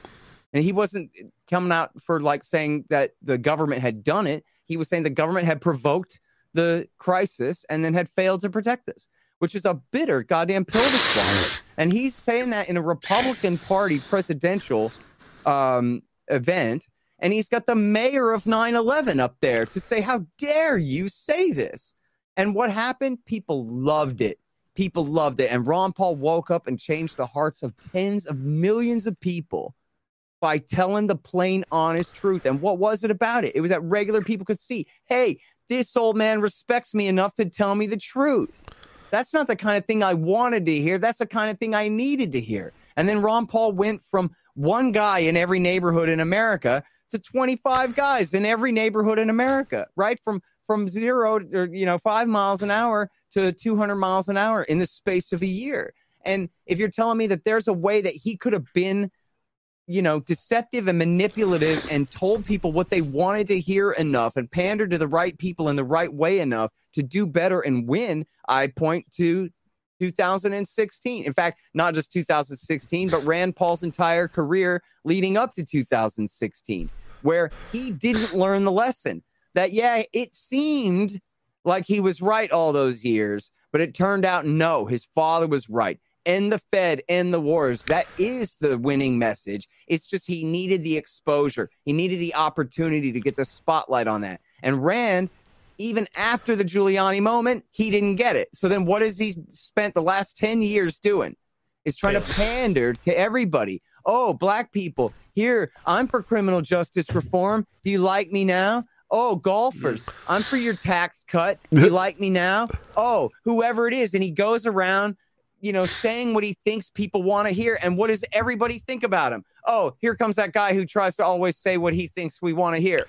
And nobody respects him at all. And his deception and manipulation and whatever, it doesn't work. And when he ran in 2016, where was the Ron Paul revolution? But wanted nothing to do with him. What was the greatest moment of Rand Paul's political career, though? When he stood against the COVID lockdown tyranny system, when he called Fauci on his bullshit, and it was unpopular, and he was dragged through the mud by media for 24/7 for weeks. But that was the moment when he breathed and then he new comes life out on back top, right? And then he's proven in the end that he was right after all, just like with Ron. He proved Ron. Like what Scott was saying earlier. Yeah, you're 100% right. I was talking to Mike Heist today, and he said the same thing. Like most of these conservative voters, they look at Rand Paul and they see him as just another Trump lackey. They don't understand his past. They don't understand his lineage, that he knows about Austrian economics, and he knows he's read Mises, because it doesn't show. So yeah, you're 100% correct. Yeah, man, I'm glad you're saying it here, man. And Dick Armey is a great example of this, because Dick Armey is the kind of guy who he really was smart. I don't know if you guys are familiar with him. He was a right-wing Texas Republican congressman and a friend of Ron's, at least for a while, a colleague of Ron's, and they came, I guess, back to power, I forgot. I think maybe Dick Armey was there. Ron had been in Congress and left and come back in 97, was reelected in 96. But anyway, he told the story. In fact, it was at that same FFF conference in 2008 where Justin and Glenn were arguing about Obama. Ron Paul's speech at that conference, he told a story about Dick Armey coming up to him and saying, "Hey, Ron, guess what? I got this great job." He saw him on Capitol Hill. "I got this great job as a lobbyist now, and I'm making all this money." And Ron was just like, "Damn, dude, that's the saddest thing I've heard in my life. Are you kidding me, Dick? And that's what it is now? He sold your soul for some money? Money? Really?" Did he get power and influence too? Because then it might be worth it. Yeah, well, I mean, he did. Dick Armey did have some. No, man. I mean, lead with integrity. Lead with the truth. That's why the Mises Caucus is the way. That's why Ron Paul is the way. That's why Dave Smith is the way. And that's why being a libertarian in the GOP probably isn't the way, because you're lying to yourself. I disagree with that. Look, I mean, I think it takes all of these things. I mean, I spent the last year going around talking to state legislatures with the Bring Our Troops Home movement, working in alliance with Young Americans for Liberty. And on the state legislature level, you got, these Republicans, man, they don't really know. If you tell them that, look, man, this is what we're about now, they'll go for it some of the time. I believe in full spectrum dominance, like the Pentagon says. We should have the libertarians should be the loudest voice in the Democratic Party too. They're like, hey, isn't this the party of civil liberties and against the FBI and against the CIA and against the wars? We got to have those voices should be the loudest in the Democratic Party, and anti-Fed and anti-IRS and anti-war too, and anti all these things should be anti-gun control, and all these things should be the loudest voices on the right. But the libertarians, some of us got to hold the line that this is what we're all trying to pull people towards, is this plumb line real shit. And it's where the truth ought to lead you. You know what I mean? Like, for example, if you're a right winger and you really understand about capitalism and you want to protect capitalism from the boom and bust and all these things, you want to protect business from the depredations of the IRS. I mean, how the fuck are you supposed to have a capitalist economy when you get in trouble for earning money? You have to pay a higher and higher fine the more money you earn. That's insane. Who came up with that shit? But man, you can't get rid of that if you have a world empire. You're going to have to choose, Mr. Right Winger. You know what I mean? So, but it takes libertarians to set them all straight. So that's why I think it's important for Dave to run for president as libertarians. It's important for libertarians to run for local offices all over and that kind of thing. But that's also, why it's important to support Young Americans for Liberty and the Free State Project and all those things who are doing their best to influence the Republican Party to make it the least worst version of itself that we can possibly make it. Because look, at the end of the day, we're still a very small minority of people in this country. If we're going to have our way at all, we have to demand total liberty, and we have to have a influence. We have to explain our message in a way, as Ron Paul did, that does appeal to people all over. And in fact, I should have wrapped that Ron Paul thing up better. Ron when he ran in 08 and 12, there were leftists who were coming to see him. There were young black kids that were coming to see him. There was, it was a wide open thing. And he was so good on everything that there was something for everyone. And then I missed. I'm sorry. What'd you say? Dave used to be black. Dave used to be black.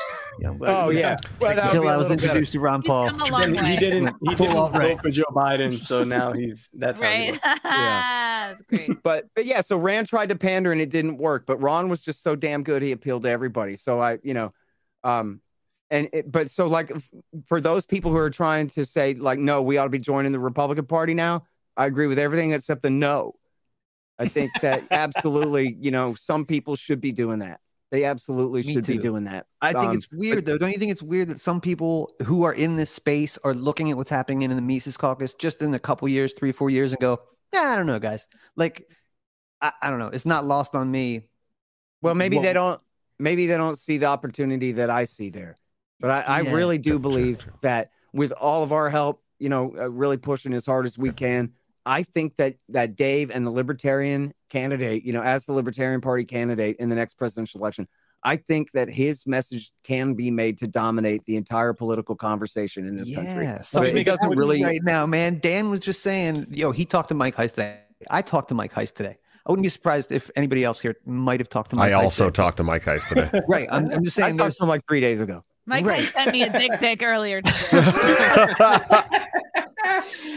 Yeah, so I mean, the infrastructure, if you will, is being laid out, and that guy's a big part of it. And I see it happening. I'm watching in real time. It's beautiful. So, quick additional point. Also, just because Dave's running on the Libertarian ticket doesn't mean that we can't still achieve that shorter term power. If you do have a high time preference and you believe in the GOP is the only one that has a chance of actually getting elected, if Dave is a meaningful threat, we can actually dictate who they push to be the primary candidate that ends up being, the actual candidate for the GOP. So I think that there's merit to this path that even helps on the post-libertarian argument side. So it goes both ways. Yeah. Man. Hey, Clint. That's the part that baffles me. It's the animus toward the Mises Caucus or the Libertarian Party. It's like it's a mistake. You guys are kind of.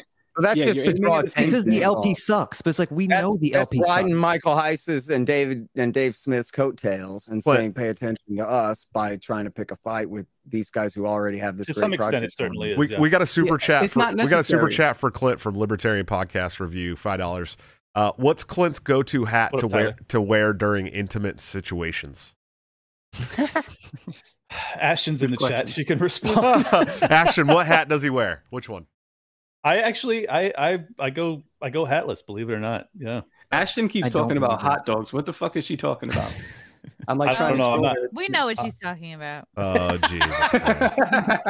Y'all have an extra chat window that I don't have over here. Yeah, I'm not on YouTube. Oh, she said she said she made Dave Smith a hot dog when she was living at 10 Pools. Is this like a Pizzagate reference? What the fuck is this? I'm confused. $50,000 hot dogs. He literally made him hot dogs. Jesus, those are some expensive hot dogs, man. They better come with a cabinet from whatever that Wayfarer magazine is. Oh God. The implication that it has to be one or the other, and one of us has to die, the GOP libertarians or the post-libertarians or the Mises Caucus, is kind of bizarre because I feel like like Scott is saying, there's room for both, and you probably should be attacking this thing at every angle possible. That's what I'm saying. Elevate your bros. Phil Bishop, elevate your bros out there. Don't tell people to come over to the Republican Party because we're doing Let's something. be honest. That's all. You're not going to get every libertarian. You can't get every libertarian to do anything. So what are you even talking about? Let us do what we're most passionate about and do it as best as we possibly can, and then see who the best man is. Like, stop with the fucking division. Just everybody go. Yep, totally. And look, I mean, if it was up to me, I'd make everybody work on Yemen. But that's not going to happen. So what I'm going to do, I'm going to sit around. I'm going to try to boss y'all around and try to come on, guys, Thursday's Yemen Day. Or no, I'm not going to do that, right? I'm going to do my thing, and I'll tweet out that today we're calling our congressman if I can, but I'm not going to tag everyone in it and try Scott, you need to have a Yemen brunch and unlimited mimosas. Yes. There you go. I'm there. I am drunk early on a Sunday morning and tell you about some genocide. But no, I mean, that's the whole thing, right? You can't herd cats anyway, so don't try herding them. Just, make sure that, I mean, if they could use some sound advice about what they're doing, how they could do it better, then great. But yeah, I don't see why anybody needs to tear anybody down. And I am all for libertarians joining I don't think that the libertarians should be the Mises caucus inside the Republican Party, though. That doesn't really make sense. You just want to like show up and say, I'm a Republican and we believe in hard money and peace, right? Or, you know, whatever the message is, and just why different. That's the whole point of running as a Republican, right? Is you don't want to differentiate yourself. You want to, insinuate yourself into there. Ingratiate.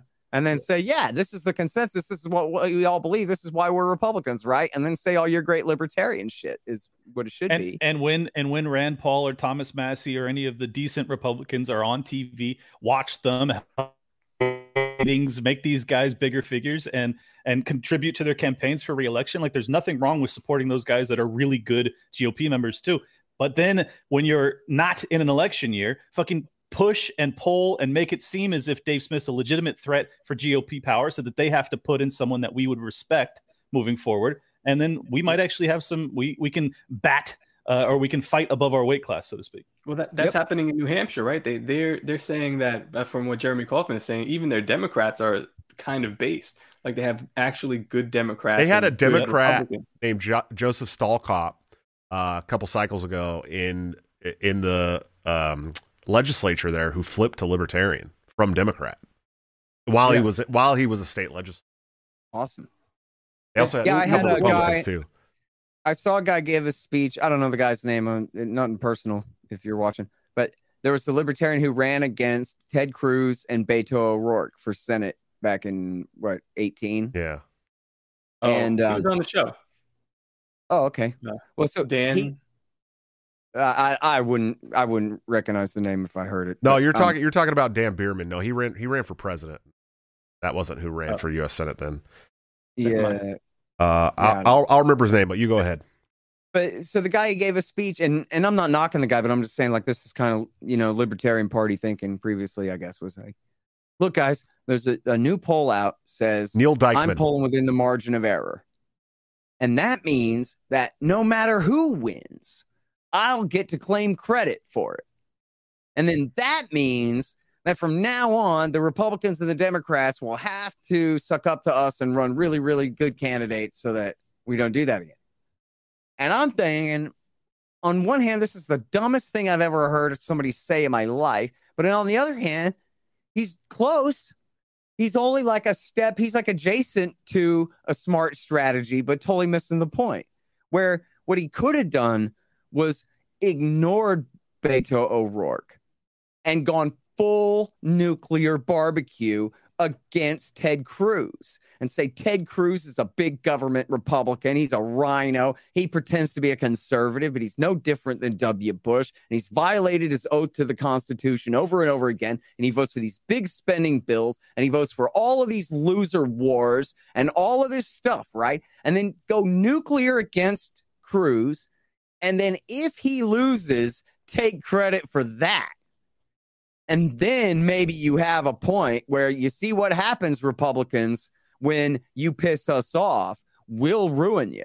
And sorry, Texans and the world, for inflicting Beto O'Rourke on you. But that's what the Republican Party of Texas had coming. And so that's the way it is. And then at least we'd be in a position to really argue that the next time you run somebody for Senate, he better not be a big fake constitutionalist like Cruz. He better mean it. We got a super chat. Evil. Hold on, Scott, we got a super chat from One's Compliment, $5 super chat. Thanks. He said, "Who's the better skater, you or Tim Pool?"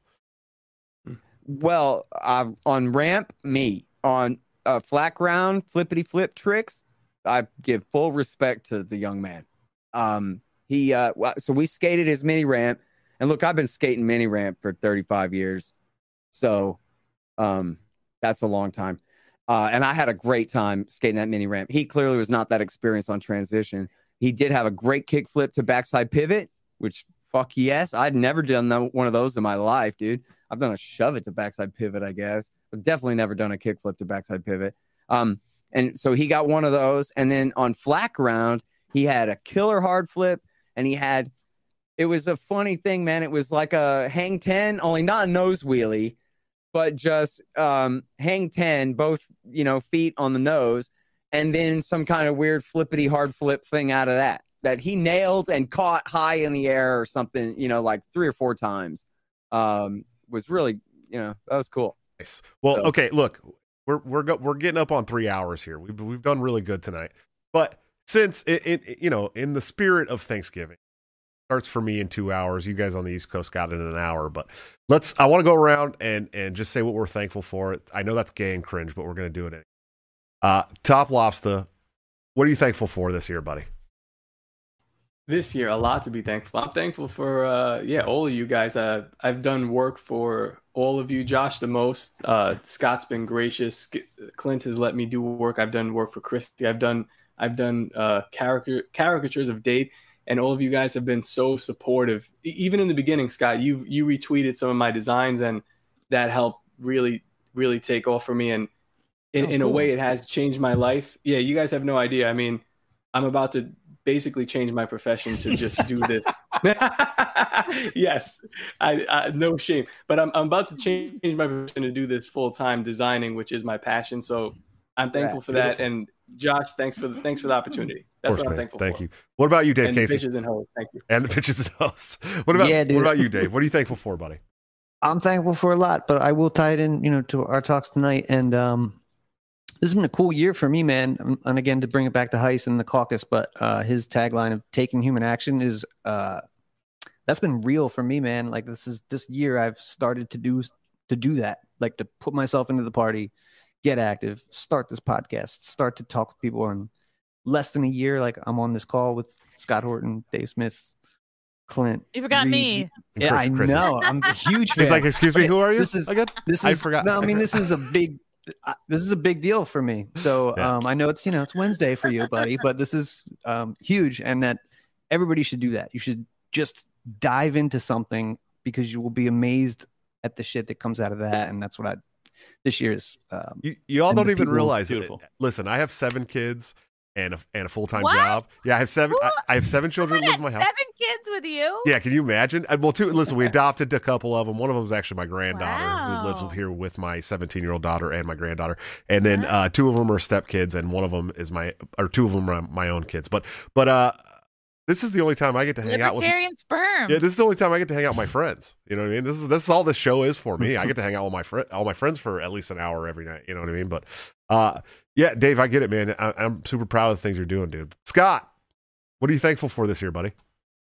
Man, well, I mean, I echo what you guys are saying about how great the movement's going. I think it's been a pretty big year for me. I've traveled all around the country and testified to state legislatures and a lot of Libertarian Party state conventions and, Pork Fest and the Tom Woods 2000 event and all of this stuff. And, word's getting out there. There's, as Dave was saying earlier, people constantly coming up to him and saying, you changed my whole life and this kind of thing. I think there are a lot of people who are, the time is ripe for them to hear this kind of message. I get a lot of that kind of response too nowadays. I think it's the books really. And then, I should say that, and I really do mean it. I think this the most important thing that happened this year is the end of the war in Afghanistan, which is, here a little bit later next month, Somalia will be America's longest war, but Afghanistan was up until a few months ago. Yeah, I was about to say, Scott, what the fuck are you going to talk about now, dude? Afghanistan's over. Yeah, well, we still got Syria and Iraq and Yemen and Somalia and all North Africa. We're going to do a Yemen brunch. The Cold Wars with Russia and China. Yeah. But no, that Afghan war was a motherfucker, man. And I'll tell you, I don't know. I don't think anybody really knows, but certainly hundreds of thousands of people were killed in the whole fucking thing. And they knew better all along, and they did it anyway for, essentially selfish, side reasons that weren't even really based on Afghanistan at all, but just means to other ends and that kind of thing. And then unbelievably to me, I still have trouble kind of understanding exactly how they did it. But there's, I guess, enough people in the government who understood how lost the war was and that just were not willing to commit to send another 50,000 guys back there. So they were willing to call the thing off. And so it wasn't just Trump. Trump got Zalmay Khalilzad, It's an extremely important neoconservative guy to go over and make the deal with the Taliban to agree to leave. And based on some blood oath, he got Khalilzad to actually do it, not just shine him on and drag it out and fuck him over, but he really signed the deal. And then, Biden, I know, because his son died not in Iraq War II, but of Iraq War II from brain cancer from the burn pits there. So that's his personal reason for being sick and tired of this Middle East war bullshit that, is, of course, a lot of it is his fault. But, and that's why, because he knows it's his fault. Sure. So then he followed through on that. And, the Taliban rule the country now, and it sucks. And they're undergoing a massive Great Depression because they've just lost $1 zillion worth of aid money coming in every year and everything like that. So every bubble in that country has now popped, and it's going to be very hard for them. But at least they have independence, and at least this country is no longer directly responsible for their pains. So I'm fucking really grateful for that. And, nice. Good job, Scott. Okay. Chrissy, what are you thankful for this year? Real men such as yourselves, being able to do. I meant that as a compliment. We know. I think we should make masculinity toxic again. Got to be hard in New York for you. Get it? Yeah. And being able to do what I love, tour the country, by doing stand-up shows, my merch. Look at this. Make America great again. There we go. What does it say? It says make America. Oh, look at that. It's got your name in it. That's clever. Did you have Top Lobster help you draw that or not? No, this is not even my body yet. Chrissy, I gotta say, I think it's pretty cool what you did, refusing to tour at these places that are requiring mandates. Yeah. It felt awesome. Like at first we're like woohoo, and then you're like, oh shit, I really did that. Like I really put that out there, and I really can't perform anywhere in New York City. Like I really, And you live there. Oh. I live in Westchester, but I'm really happy I did, and it showed me like just how many comics and entertainers are total pussies. So it's important to do. Yeah, that's huge. Well, thank you for that. That was huge. When I saw the news article about that, I was like, fuck yeah. And then Jim Brewer. Yeah, I was about to say you and Jim Brewer. Yeah, that was cool. Perfect. Unfortunately, there's some of my I won't name the comics here, but there's a couple comics that I really respected that I just not gonna be able to watch anymore, I don't think. But whatever. It's cool. Ooh, tell me later. Okay, I will. It's just Stan Hope's one of them, man. He really upset me. So, and I've been a fan for a long Why, fucking time. Why? Because he got vaxxed? No, because he was like talking shit to people who didn't want to bring their vax cards to come and see his shows or something. It was pretty ugly. So yeah, I opened for him at a show where I was not vaccinated, and I was like, let's see what happens. Yeah. Yeah. Unfortunately, like I'm lucky enough that like putting that out there is not gonna keep me from like being able to live. You know what I mean? Like if performing is your whole income, and luckily like I have other jobs and other sources of income. So for me, it was worth it. Like the money that I'm losing is worth making the point. So good. Yeah. Clint, what are you thankful for, man? You better say Florida. I am thankful for more things than I can enumerate, so I'll go as fast as humanly possible. First off, I closed down my business and I started on this endeavor 18 months ago. And in those 18 months, I have converted my life into following something I'm truly passionate about. Whereas before I was just purely focused on wealth achievement and all these other goals, I am now, the fire within me burns as hot as it ever has. That might be chlamydia, though. Ashton? Uh-oh. No, she's great. Oh, she's right. Great. Never mind. I love That's her. another thing I'm thankful for is, this endeavor has led me to meet not just my heroes, Scott, Dave, a whole bunch of people that I can now actually, Chrissy, that I can actually call. I can actually call my friends, which is just totally bizarre to me because 2 years ago I was watching them. They had no idea who I was. And it's just the world feels upside down to me. It led me to meeting my girlfriend. She's amazing. And I just think I couldn't be more hopeful. I couldn't be more optimistic about the future. And I owe that all to this community that I have cultivated in a very, very, rapid fashion. So thank you guys all so much. Yeah, and I hope you guys all have an amazing Thanksgiving with your family, despite all of the vaccine arguments that you're inevitably going to get into. I think that it's try and remember that there are things that are bigger than politics, and hug your loved ones. It's been a blast. Like that dick. It's been a blast coming up with you, Clint. Really, we come up at the same time, dude. Like you and I and Reed all kind of at the same time, and it's been fun, man. Watching the growth and the progress, dude, for sure. Holding the hands, skipping down the yellow brick road like fucking Wizard of Oz. I say, well, of course, I only started like 7 or 8 months ago. You guys were way.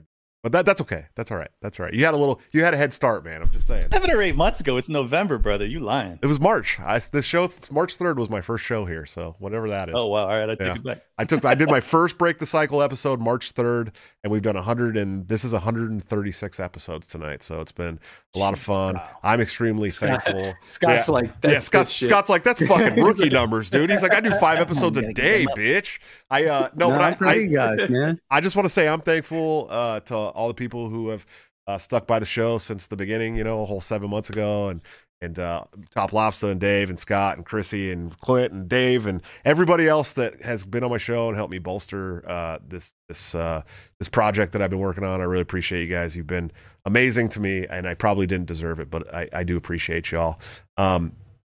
That's pretty much all I got. You guys got anything else you want to add tonight? I just want to say shout out to Tower Gang and all the brothers that couldn't be here. Oh yeah, you guys lift my spirits every day. We walk through an incredible, almost indefinite darkness, and you guys bring light to my life every day. So Same. thank you. I love the Tower Power Hour guys. That's where I cut my teeth too, man. I was like, I'm gonna do a podcast. Hey, Tower Power Hour guys, can you retweet all this shit?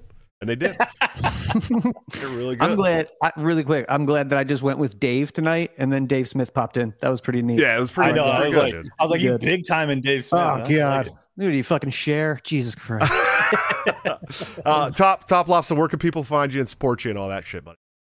Top Lobster _ on Twitter, toplobster.com. You could buy this shirt, the shirt you're wearing. I think Scott, you have one on too. Yeah, I am. I'm wearing a Ron Paul for Congress. Congress 76 right now. I have the same shirt. Oh, look, all right there. Clint's wearing one too. You can get that on Clint's site. Yeah. So you can support me, Top Lobster with an A anywhere, and appreciate it. Thanks for having me on, Josh. Yeah, this was awesome. Of course, brother. I appreciate you. What about you, Dave Casey? Where can people find you and support you, listen to you, all that great stuff? Yeah, Dave VS Goliath on Twitter, Instagram, Odyssey. I'm usually banned from Facebook, but I'm there too. And teespring.com. I got like wish.com Top Lobster stuff, so it's like it's a downgrade. But hit that up when you get oh yeah, Mr. Horton, where can people find you and support you, listen to you, all that great stuff? Antiwar.com, libertarianinstitute.org, scotthorton.org, and I'm on the radio Sunday mornings on KPFK 90.7 FM in LA, and I'm on Twitter at Scott Horton Show, and on YouTube at Scott Horton Show. And the very hilarious, not Amy Schumer, Chrissy, where can people find you, support you, listen to you, all that great stuff? Chrissy Mayer Pod on Instagram. I'm trying to hit 10,000 again after I got deleted. Chrissy Mayer Podcast on YouTube, iTunes, Spotify, SoundCloud, 4 new episodes a week. Wet Spot on Compound Media, Mondays at 7:30 p.m. Eastern. And I've got a bunch of dates coming up. I'm going to be in Morris Plains with Comedians of the Compound on December 11th. I'll be at Hartford December 12th. December 13th, I'll be at the Looney Bin Little Rock Comedy Club. And then December 15th and 16th, I'll be at Hyenas in Dallas with Anthony Cumia and Aaron Berg. And then I'm taping my first comedy album on January 6th. Yeah. Nice. Good day. At Governor's in Levittown, Long Island. And yes, I picked that date on purpose. I noticed you're staying the fuck out of the Midwest through December and January. That's okay. Not on purpose. It's cold. Oh. I know. It's fucking cold here. I get it. I'm just disappointed that you're not doing any shows in New York. I mean, like, you live there. I don't even understand. There's one fucking club in Brooklyn that I heard doesn't require papers, so maybe I'll get over there. Okay, there you go. It's a good club. They're all gulag comedy. I don't know. Yeah. Follow me on Twitter at Liberty Lock Pod. I am 100 followers away from 25,000. Big milestone for me. So if you guys could help me out, I'd appreciate it. That was a direct stab at me, Clint. I get it. I know. Did not mean to be. Did not mean to be. I swear to God. I'm sorry. YouTube, Liberty Lockdown, LibertyLockdownPodcast.com if you want to get Top Lobster art like that. And yeah, Instagram, Liberty Lockdown. I don't know. Liberty Lockdown everywhere. Clint Russell, check me out. Nice. And for those of you who don't know, I lost my Twitter. I lost my Twitter a couple weeks ago, but I just filed a claim with the San Francisco Better Business Bureau, because I found out that that's a way they could force an actual human review, because when you do an appeal for a removed Twitter account, they don't do human reviews. It just like is a computer thing. So I got it on good authority from my buddy Mike. Told me that if you file a claim with the Better Business Bureau in San Francisco, it forces them to have to manually review it with a human. So hopefully, because all I did was say one word, I said death, and they removed my account forever. Suspended it. Yeah. 20,000 followers gone. I do have a new one. Yeah, I have a new one at Break Joshua if you guys want to go and hang out with me there. But I lost 20,000 followers, and now I'm at like 3,600. Sucks.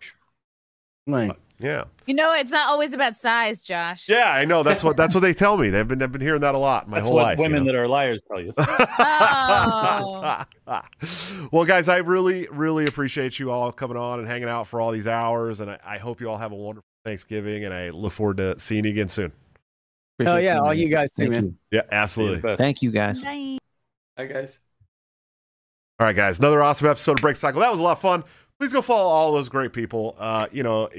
For those who weren't on the call at the end, you can find Chase Geyser at One American Podcast. He's got a great podcast. Of course, you can follow Dave Smith everywhere, and read Coverdale, of course, The Naturalist Capitalist on YouTube. And my good friend Dad Smots is at The System Is Down, or TSID Pod. You can hear all of his. You can hear his promo in all of my audio version stuff. Go check out toplobster, of course, .com, the man, the myth, the legend, my good friend and partner at Break the Cycle, where you can get all kinds of great stuff that you saw us wearing on the show tonight for a 10% discount by using BTC at checkout. Or you can join the Patreon, subscribe star, become a member of the YouTube channel under all of my videos by hitting the join link, where you can get into a private Discord server and get all of Top Lobster's new gear up to 2 weeks before it goes to the general public at like a 30% discount. Really great stuff. Guys, also, if you're still here, please hit subscribe on the YouTube channel. Help me boost that algorithm. It's good stuff. I'm back to where I am starting to book 5 shows a week again, Monday through Friday. We'll have a lot more shows, a lot more content for you guys. If you become a member, you get all the exclusive content too. You can watch it live on the YouTube channel memberships, or get it uploaded at some point to the members only Patreon and Subscribe Star. Also, go check out the executive producers of the show, anthemplanning.com, for all your emergency and crisis planning needs. Check them out today, see what they can do for your business, home, or personal life. They're doing a wonderful job that the government has historically sucked at, much cheaper and much more efficiently. Guys, I'll be off tomorrow for Thanksgiving and Friday. Coming up next week, though, I do have some shows booked. I think Monday, let's see, where are we at? November still? Yeah, so Monday, I don't have that show booked yet. Tuesday, I'm going to have Citizen Hush on the show. And then Wednesday, Patrick Newman from the Mises Institute. It's going to be a lot of fun. Definitely come and hang out with us, guys. I appreciate you. Have a happy fucking Thanksgiving. Seriously, enjoy all the food. Get in your food coma. Enjoy it. I'll see you next week. Until then, don't forget to break the cycle.